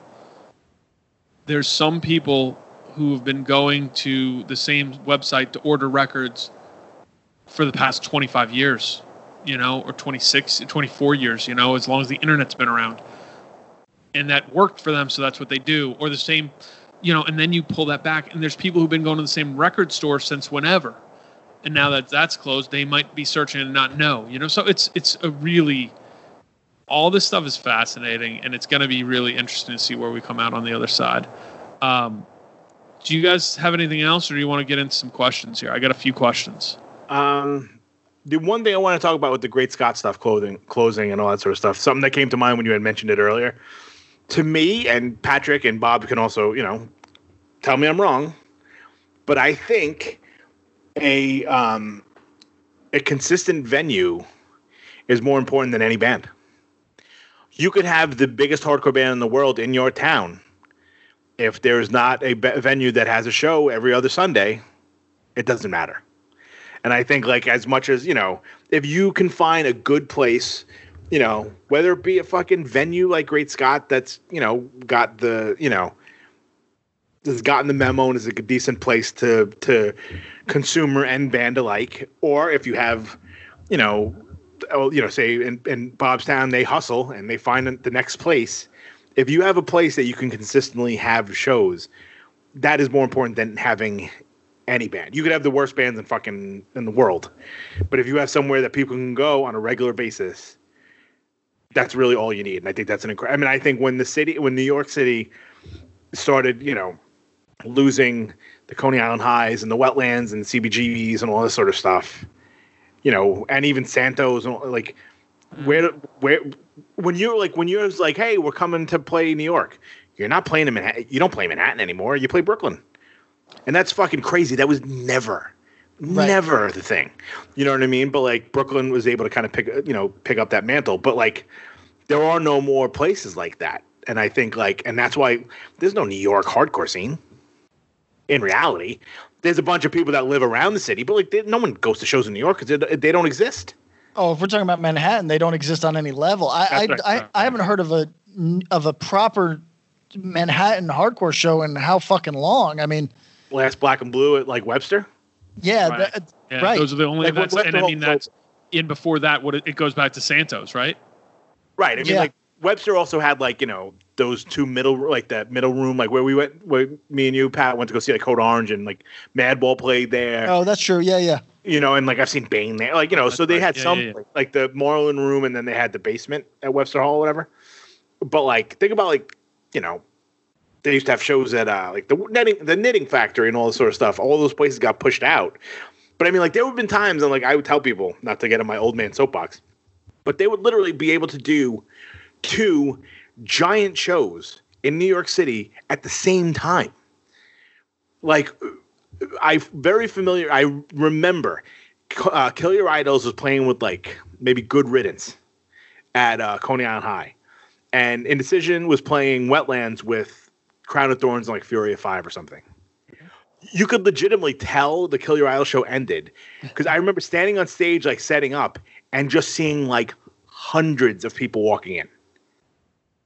Like, It was enough to like kind of, there were people in the city from Long Island that went to go see Kill Your Idols, and they're like, oh, well, we'll go by and see Kill Your, Indecision and Crown of Thorns, whatever. Like, it was big enough to support both, which is insane. Like, think about that now. Yeah, no, I can't think of it. It's inconceivable now, but yeah. I'll say that I think probably most people know this, but the healthiest the scene is at that magic moment where you have a local about to go national, and you have a solid venue, and that is when everything is firing on all cylinders. People are coming, like, you have that strong local that people come out for every 2 months that everybody's excited about, and you have a venue that is like their home base, and that is the best you can hope for. But I agree with you fully, Tom. It starts with venue. It starts with the consistency of venue. Then you can actually have bands. And like, look, I have a follow-up question for that. Oh, sure. But we all know. Go on. No, please finish. I'm sorry. You finish that. I got a thing, and then we'll get back. We all know of a circumstance where the band created the scene, quote unquote, but it's rare that those are particularly strong. You need a combination of these two things. I really think that if anybody's in the sound of our voice not taking the venue die-off seriously, then you're being a dick. You're just being a dick because you don't got to give a fuck about what I do, like 500 caps. Maybe you don't give a fuck about anything that could fill a 500 cap. Maybe you don't care at all. But if I'm starting to invade your fucking basement scene and then your basement bands don't fucking play, that you don't want that either. Right. So like basement scene becomes the crawl space scene. Right. Yeah, exactly. So like everything getting pushed downward is not good. Like they say, a rising tide raises all ships. Like, the opposite occurs. So we got to look out. You just wrote some lyrics there, brother. Yes. You posed the question. I thought it was really good. What's better, the biggest band or a consistent, active, good venue? It's no contest. It's the consistent, active, good venue, but I had to think about it. And I really had to think about it because I was like, well, when a big hardcore band comes in, they'll pull out everyone and then they'll get people to travel. But that's just one show. Right. And my question, too, that I posed to you guys, and maybe this can be a question for another day, but just think on it. Are there local bands anymore? Oh. No. Hey, let's freeze right there. Don't even opine. That's a fantastic question. Okay. Yeah, I recently had this as a big fight, so we can get into it sometime soon. All right, that's our next recording. This is the three of us. Are there even local bands anymore? All right. And not in the, like, of course there are local bands, but like the, oh shit, when we go to Chicago, we're playing with so-and-so from Chicago. Right. This is going to be who, if you don't play with them in the city, you would be like, hey, why didn't blank play? Right. Everybody, what we really mean when we say, are there local bands? Again, Tom said, obviously, what we mean is, are there local flag bearers for a region, for a city? Are there local bands that matter at this moment? There's going to be people who come up with an answer immediately, one way or the other, and cite a thing. And I mean, I could do that too. I think all three of us could go yes and give an example, and could also say no and give some examples. Think about both things, and then come at that middle ground. That's where our conversation is going to be. Fantastic question, Tom. Thank you very much. Yeah, I mean, just like, for example, for people like Pat can speak to this. Like One King Down, right? Before they were a touring band, they were the band that played in Albany. That every 2 months. every 2 months. Consistently, and then you got to be like, oh shit, we're playing fucking Throwdown in 18 Divisions in California. Before they were touring everywhere, they would fucking play a local show that'd be 800 kids. And you'd be like, if you happen to be on tour and be able to play those shows, they were fucking tour changers. And you were playing in front of kids who wouldn't have been there if it was just your band on the show. Exactly. You might not play. That's a good example too. Is where it's like a national band is going to play Albany, but One King Down is either playing after them and getting a better reaction, or playing before them and smoking them. It happened a dozen times in my life.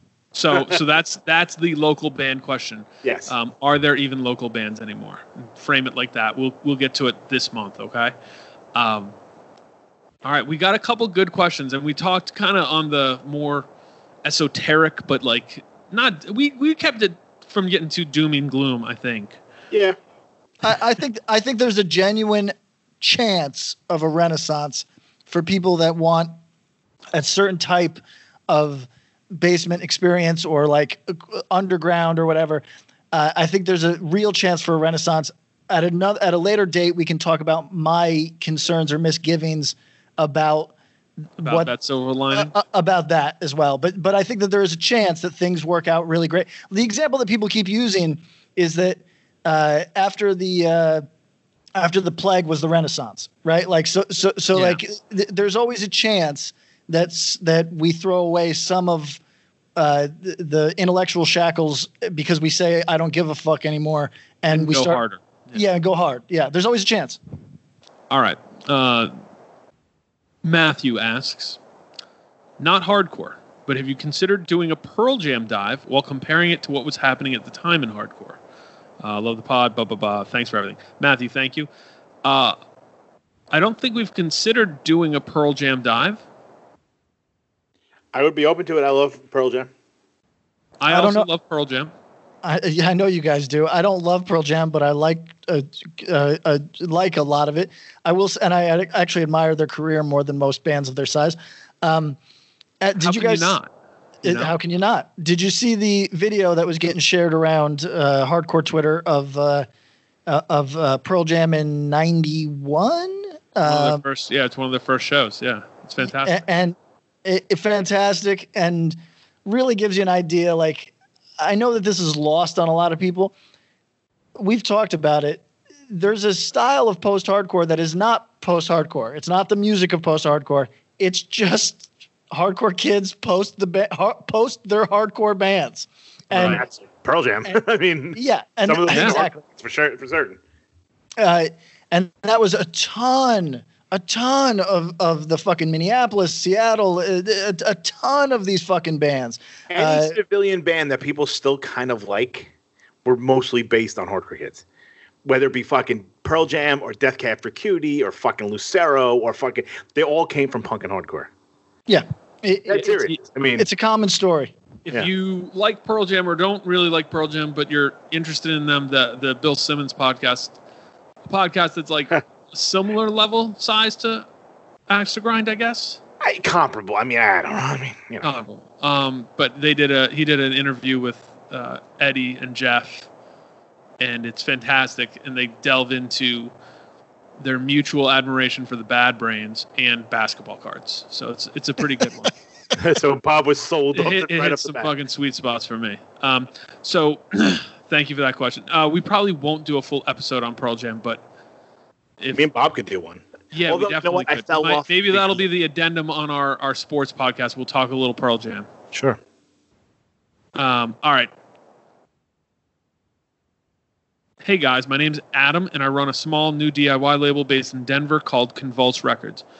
Shout out to Convulse Records. I've heard a lot of good things and checked out some of the stuff they put out. It's really good.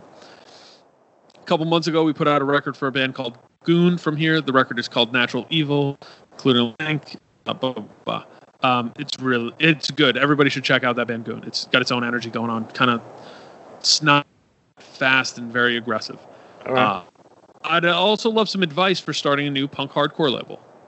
We've put around 14 releases now, and I've mostly just been making shit up as I go. Is starting a label in 2019, 2020 the worst idea, or just a pretty bad one? What country should I flee to get out of paying back all this debt? Also, curious what everyone thinks about cassettes at this point. I personally think a cassette release should be reserved for demos or short releases that bands or labels don't want to press, but some people have asked for us to make tapes for things. Let me put this. I personally think a cassette release should be reserved for demos or short releases that bands or labels don't want to press. But some people have asked us to make tapes for things we're also pressing, which seems silly to me. When should bands, labels make tapes in 2020? Is making a tape for something you can stream or buy an LP of unnecessary? Love the podcast. Thanks for your service. Adam. P.S. Everything Patrick says about Denver is mostly fair. I've lived most of my life in Wyoming and Colorado, and the cold and snow is fucking terrible. No one should live like this. We got this at the end of February. I wonder if he was in like 3 feet of snow. Yeah. So, Adam, thanks for the questions. So let me run down the question portion of this. Is starting a label in 2019, 2020 the worst idea or just a pretty bad one? Pretty bad. Pretty bad. I wouldn't say worst, but pretty No, bad. I wouldn't say worst. Pretty bad. Just be considerate of the cost ratio of it, and in your personal situation. Know your limitations. Right, and know what you feel comfortable with, and know the people you're working with, and have fun with it. And people who haven't checked out our Patreon, thank you to everybody who is a member. You should go to patreon.com/AxeToGrindPodcast. Sign up. You can hear our episode and one of 870 something hours of Patreon episodes we've done. But we just had a conversation with Brian, a friend of the pod, who talked about how important to him as a pretty avid record collector it is that records look good as well as sound good and everything works together. And I'm a pretty big proponent of that as well. I think that if you're going to do a label in 2020 and moving forward, think about the reasons you're doing it and keep that in mind every step. Are you doing it just to get the music out? All right, cool. That's cool. But in 2020, Bandcamp's pretty good for that, and you don't have to spend that much money to do that. Are you doing it because you want to make something cool? All right, cool. Are you doing it because you just want to put music on physical media? All right, cool. Just think about all that stuff. It's simple. What country should he flee to get out of paying back all this debt? Tom, you start, and then Patrick can give his answer because he's got a few, I'm sure. I would probably say, what are the extradition rules with like Australia? I'd go Ireland or Australia. Right. So, assuming that you didn't commit a crime to get this money, you're not getting. They don't extradite you for owing money? Nah. All right, good. And there's no debtor's prison in the U.S. You can feel free to fucking be broke here. Yeah. But I think there's a website. I forget what it is. You'd have to look it up, like cheapest to live or something like that, which breaks down which countries in the world are cheapest to live and still maintain somewhat of a Western style lifestyle. And my current favorite, I really loved Cambodia, and I would live in Cambodia, sure. But my current favorite is Albania. Albania is the cheapest spot in Europe with access to a beach, and you're looking at rent in a really nice place for $900. You're looking at an average rent of $400. Doesn't it get cold though? No, Albania does not get as cold as you think. It's actually not colder than Denver. It's not Mediterranean, but it's northern mid-Atlantic kind of thing. It's on what? The Aegean or the black? Which one is it? The not on the Aegean. It's on the. Is it on the? No, because it's Croatia. Maybe it's on the very tip of the Aegean before. I think it's. Isn't it opposite Greece, or am I crazy? Hold on. Albania is north of Greece, isn't it? I'll let you know right now. Because Greece, then Turkey, north of Greece. Is it north? Oh, of Greece sorry. Croatia. This is why we're stupid as fuck. The Adriatic. Oh yeah. So it the Aegean, and then the Adriatic's on the other side. So Greece to the south of it, you're right, and Kosovo to the north. So to me, if you go look up on YouTube, Albania, there's just the beaches are fucking crazy. It's gorgeous, and the what it costs to live there is small. Look, I can't live there because it would be hard. It would be hard to have a romantic life of any type. But I would love to live in Bangladesh. I think that there's just something cool about it. And it's hella colorful in a way that I like, where everything's visually engaging. So Bangladesh would be a cool spot for me, but not for everybody, obviously. But if you want the best of the West while still being able to live on next to nothing, like let's say, like not to be morbid, but I through a pension, I get a small payout when my folks die. I could live off of it in Albania. That's fucking crazy because it's not very much money. So like I urge everybody to look into spots like Albania. I think you can also stay for a full year as a Westerner on a visa. So Albany to Albania, the Patrick Kinlan autobiography. There you go. So Albania is my answer. I'm not going to assume you're poor. I'm just assuming you just don't want to pay these debts. So I'm saying the south of France. Fuck it. Oh, very good. All right, what everyone thinks of cassettes at this point. He basically asked, should they be limited to demos and short releases, or should they be just another option on the plate, like LP, CD, cassette? I'm going to give an answer that is boring and not a hot take. Whatever people are willing to pay for. That's true. People were buying cassettes hot 3 or 4 years ago. I think that's cooled off a bit. I would tread away from them, except exactly what you're saying. I like the idea that they should be exclusive releases, and that's not a hard, fast rule, but if they're exclusive on there, and maybe even if that's like, maybe there's a vinyl and a cassette. Some people like cassettes, but at that point, you can do whatever. Yeah. I mean, I think some people have I know particularly as a kid, my first real introduction to music was cassette. So I hold some sort of you got a warmth. Yeah. But I agree. It shouldn't be like back in the day. It would be like coming out on LP, CD, and cassette. Like that's fucking crazy. But we just did Bitter Melody is like a label out of North Carolina. They just did 50 or 100 copies of the First Indecision record on cassette. That makes sense. Yeah, you can't go get that CD anywhere, so it doesn't matter. But and he sold through them, and that's fine. You know what I mean? I don't think you should do 500 of them, but if you do 100 of them, and you But I have a soft spot in my heart for cassettes. Yeah, I enjoy cassettes. First releases I bought were cassettes.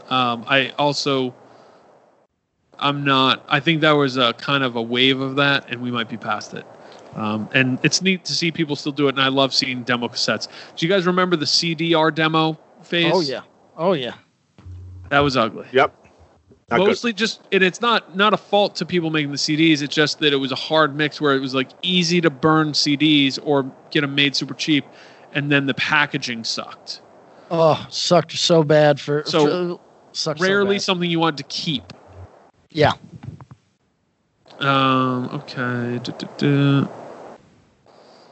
Have we answered this? Bill asks,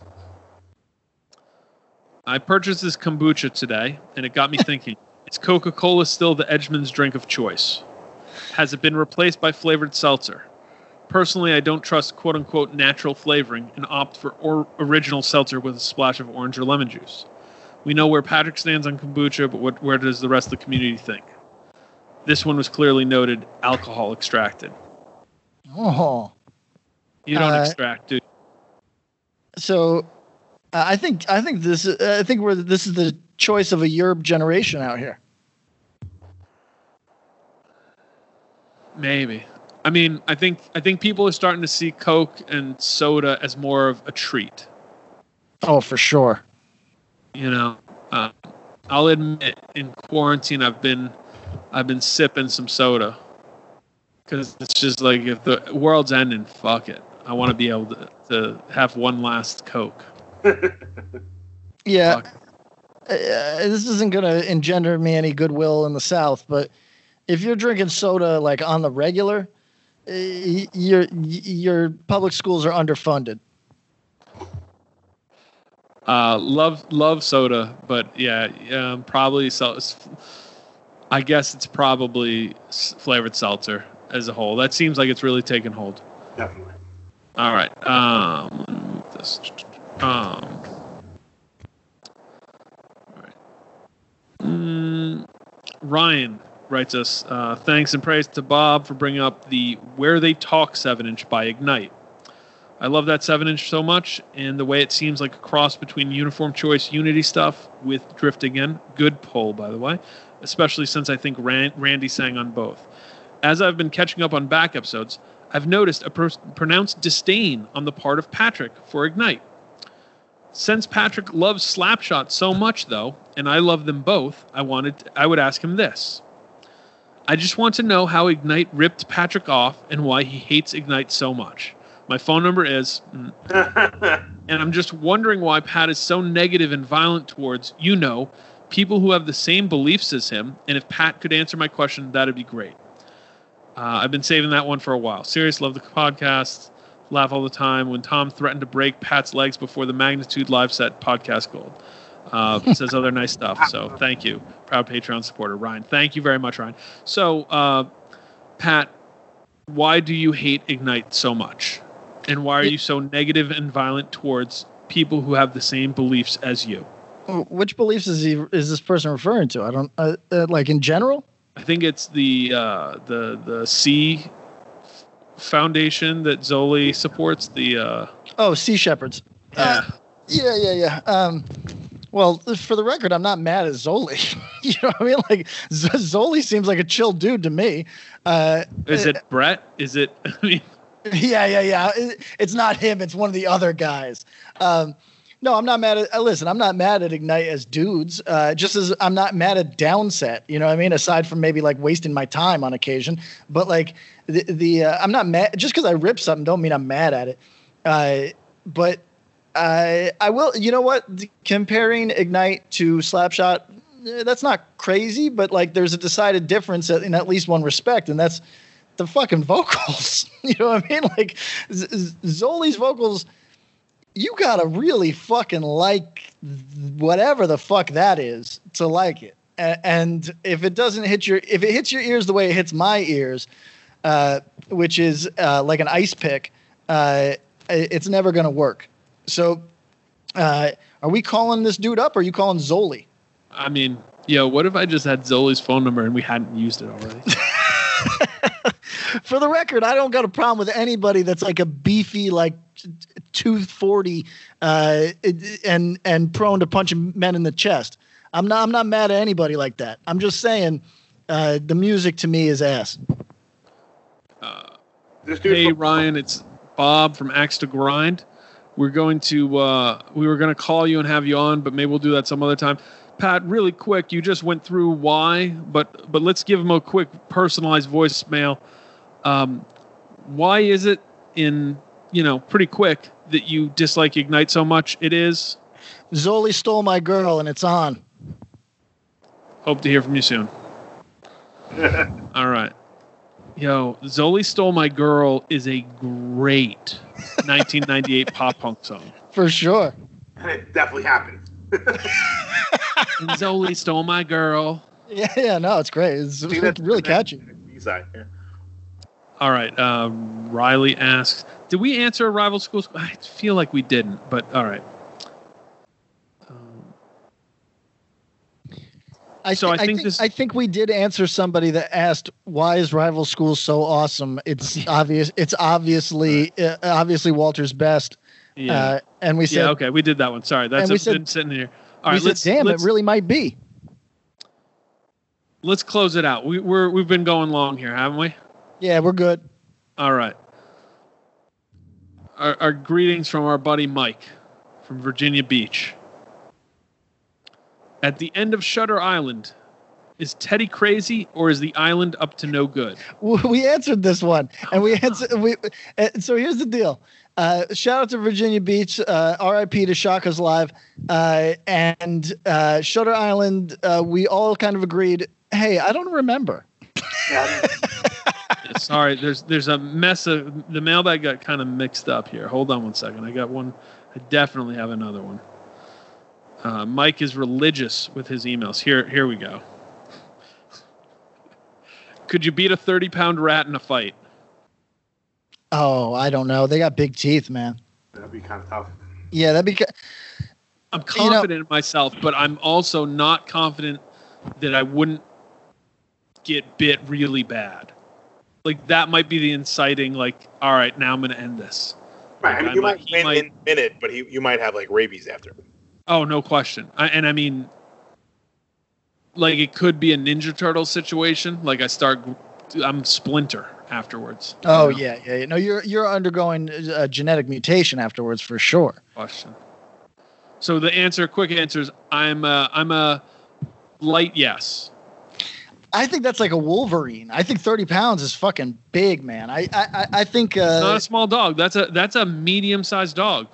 Yeah, but it's built for war. I know. You know what I mean? What's the tail length on that thing?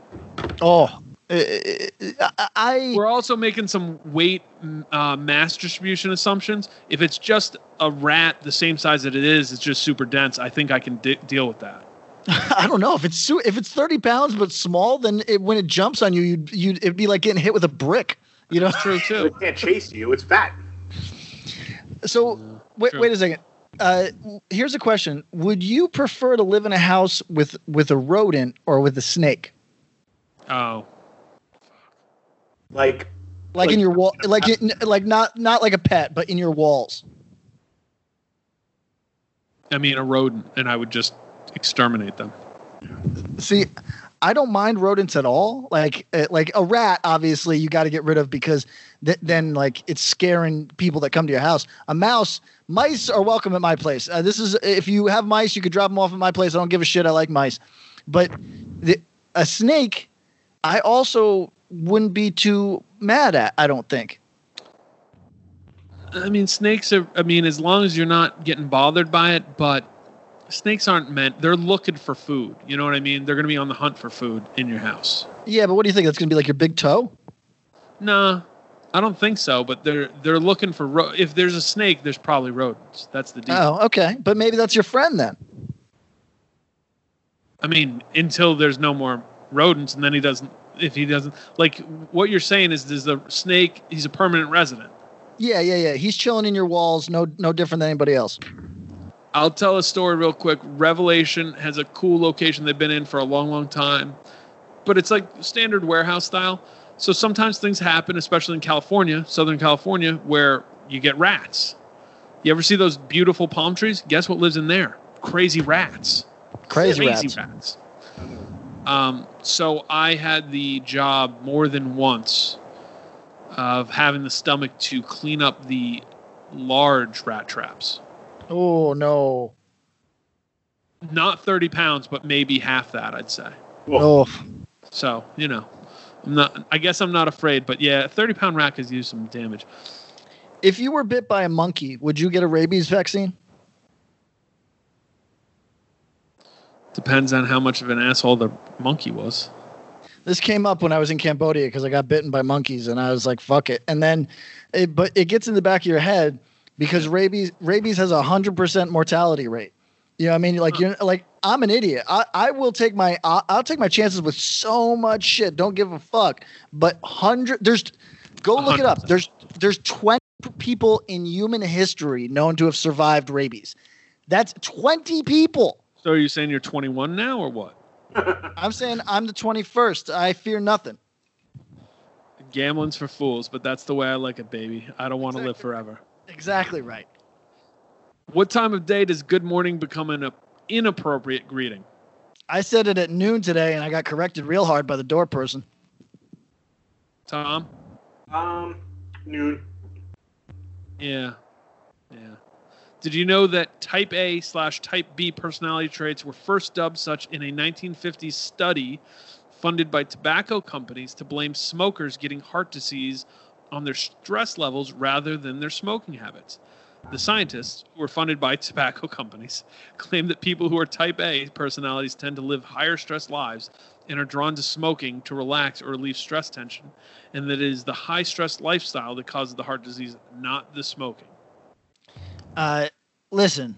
Fascinating. The things that people put their trust in the science community are often just layman nonsense. So everybody look into that shit. Just because something's got a name that sounds legitimate. The example I always use is the Bechdel test, which people still treat as though it's scientific.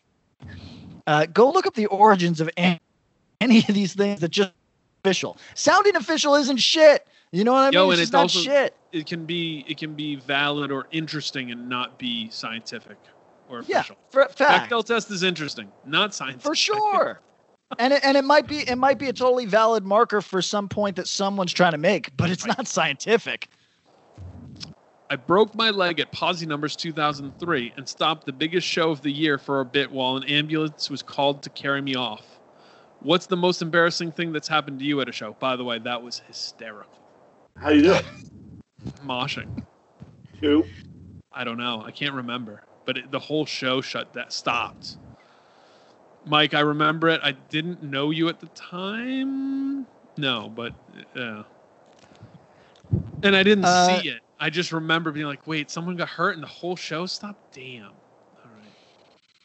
I'm going to say that I've shit myself, but I don't know if people notice except for my bandmates. Did you say multiple times? Oh, yeah. Okay.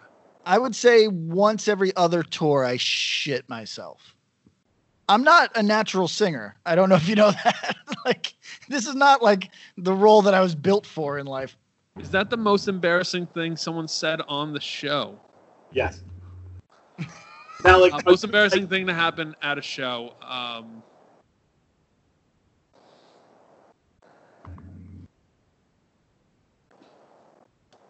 was moshing for one of my friends' bands, and I hit one of my friends very hard, completely unintentionally, and really messed up his nose. And I remember being really embarrassed and kind of ashamed about it. And I felt super bad. And it's not that's not who I am, whatever. It wasn't like I was swung my arm and hit a dude. But I remember one of my friends was like, yo, what were you doing? I was like, I didn't do it on purpose, but I was very embarrassed by the whole thing. I had think of any other situations that were where I felt embarrassed. That was definitely one. At a drug church show, I went into the crowd, got pushed back, was dropped between the end of the stage and the monitors, and lifted myself up. Thought I was in the small of somebody's neck, and whatever. And I turn and I'm just lifting myself up on somebody's boob.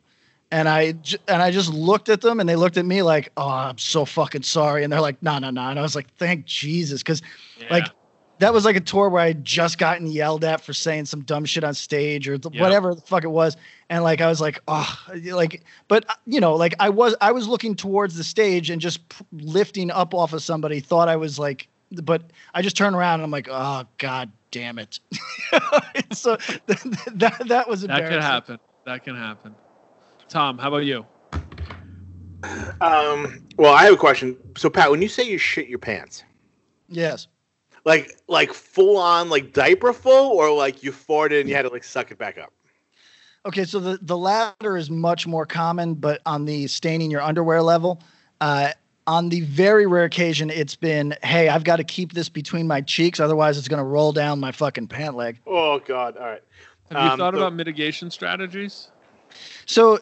I'm like the scientific method of how to best perform on stage. Like I won't eat 2 hours beforehand. I've got things pretty dialed in. But the problem with touring for someone like me is I'm not willing to eat Taco Bell for every meal. So that means that there's some variety here. And for example, every time I eat sheets, it's a guarantee. It's a wrap. I'm going to fucking squirt something during our performance. And And so like there's certain shit that I just got to avoid. But then there's other shit that just like sneaks up where I'll think that everything's golden and then I'll push too hard. Like, okay, so for people that don't play music, if you're on a bigger stage, hold on, I can hear myself in one of your shits. Did somebody do something different? How about this? Better. So if you're on a stage and like, for example, Drug Church, the reason that Thrice came up so much on this show, everybody, if you're new here, is that that's the last tour that Drug Church was able to do before this COVID thing. So that's why it came up. But that would be a good example. On those stages, they were large stages. The sound actually is pretty isolated. So if you're singing, you really only have access to like the monitors that are in front of you. And you can feel if you're between the monitors on the side of the stage and the monitors in the center of the stage, which might only be like a 4-foot gap, you can feel entirely fucking naked. And the reason that doesn't impact most performers is because the average singer stays within those places. Like they're not, but if you're more from like a hardcore background or in a hardcore band, you're moving around a lot and you're hitting these dead zones on the stage. And in those dead zones, if you're standing for any length of time, you might overcompensate and yell louder. And when that happens, I'm straight just fucking poop. There's poop happening. And and that's happened on many occasions. Round up. Wow. I'm glad you're so honest about it. I think there'll be other people who come out and talk about a similar situation. You know what? I forget who I said this in front of, but they were like, "Oh yeah, I should at least once a tour." And I was like, "Oh, nice." Mine would be. Do you have a good one? I got two. Either the time that I was at a show and Paul Bearer called me a mean word. Yeah. Which I think I talked about on this show. And scroll it's on the archive, folks. It's on vinyl, so if you have the Paul Bearer in between songs diatribes, it's on there. So having an entire Coney Island High turn and look directly at me, kind of awkward. I think I handled it as well as I could have, but you know. And then the Black and Blue set when we played with Judge, we opened with Rise and Fall, and I fell because I tripped on a this like thick cable that was running between the monitors, and I fucking stepped on it and fucking ate shit, and I did like a barrel roll. And it was just at a time that it looked like the lights like flashed, so it looked like I had a seizure. Oh wow! No. When people gave me a hard time, I said it looked like that. You know, the lights fucked me up, and then other people thought I was doing it as a tribute to the singer from Bleeding Through. Oh. Remember you used to do those barrel rolls? Oh yeah, okay. Oh yeah. So run across stage and like roll on his back and like jump up. That's kind of what I did, but I stepped on a fucking a super thick fucking wire that was running between the two monitors, and I fucking ate shit. There's definitely been some slippery stage dive guffaws for me. You know, that's for sure. That's never a great look. Oh, you froze, PK? Okay, can you hear me? No. On one occasion, there was a wet stage, and I ended up doing a front split, not intentional at all. And if you're not flexible, like I'm not flexible, doing a nearly full split, the look on my face must have been absolute terror. Because you think you just tore a bunch of shit. You think it's a wrap for you. You're not walking out of this place. And it definitely hurt, but I was obviously okay. But I think that my face in that moment was probably very funny for anybody that was paying attention. It was like as full of front split as I could do, where like if, you know, like, I don't know if anybody's had this experience, but like there's something wet behind you, your back leg gives out and your front leg stays static. So you're just like, I looked silly. All right. Who was your first childhood celebrity crush, and why wasn't your answer Miss Elizabeth from WWF? Oh yeah, she would be up there, I guess. Yeah, I had feelings, but not super intense. I'm trying to think. Kelly LeBrock from Weird Science. Oh wow. Joan Jett. Oh, nice. Wow. It really kind of informed my choices going forward most of the time. Tiffany Amber Thiessen. Wow. Yeah, all right. And it only got better with Beverly Hills 90210. So There was a band, Bob, in the yeah. mid-'90s called Pseudo Hoodlum from Staten Island. Uh-huh. And they had a song called Kapowski. Yeah. That's where it And starts. it was about like him, like the singer, like coming to like Bayside and stealing her away from Zach and from Slater. It's pretty funny. All right. I'm looking for that track. Like, dude, they went out to like Budo's band or something like legit. But yeah, they were Pseudo Hoodlum. I love that. All right. Last question. Well, let's do 2. How many times do you use your bath towel before washing it? 200. Yeah. Until Amanda says it's time to wash it. Yeah, probably, a couple weeks. Yeah. Last question of the day. Rank these mailmen. Cliff from Cheers, Newman from Seinfeld, Karl Malone from the Utah Jazz. I mean, if this is test of strength, we know it's Karl. Right. I'm going to go Karl, Newman, Cliff. I'm going to go Cliff, Newman, Karl because of the Cheers episode with Cliff on Jeopardy. Oh, yeah. Where he refuses to give actual answers, where it's like, what is the state capital of New York? And he says, what is not Philadelphia? Okay, and he's so like, I'm correct. This is correct. So Newman is an interesting one because I was just going to rank him last, and then I remembered that whenever he's on the screen, I'm kind of laughing. So that's for sure. I wouldn't want to hang out with him, but every time he's on a screen, I find him funny. I mean, you laughed at Nice Game, pretty boy. It's pretty funny. Yeah. Yeah. I mean, he makes me laugh. He's a funny looking man. So I'm going to actually go Newman, Karl, Cliff, but I think Cliff and Karl could be flipped. Karl's got a sordid history. You know what? Most mailmen do. Most mailmen do. Kind of a dickhead. Never won a ring. Never won a ring. Okay, he's definitely last. Fuck him. Scottie Pippen telling him, the mailman doesn't deliver on Sundays, and then he misses free throws and they lose the game. Amazing. My money's on Cliff Clavin there. Cliff Clavin might have been on Wings. I don't know. It's cool. Yeah, he probably had a cameo. All right, everybody. Stay safe or whatever. Thanks, everyone. Everybody be good. Don't let COVID stop your dreams. Don't let COVID stop ya. Get off Twitter.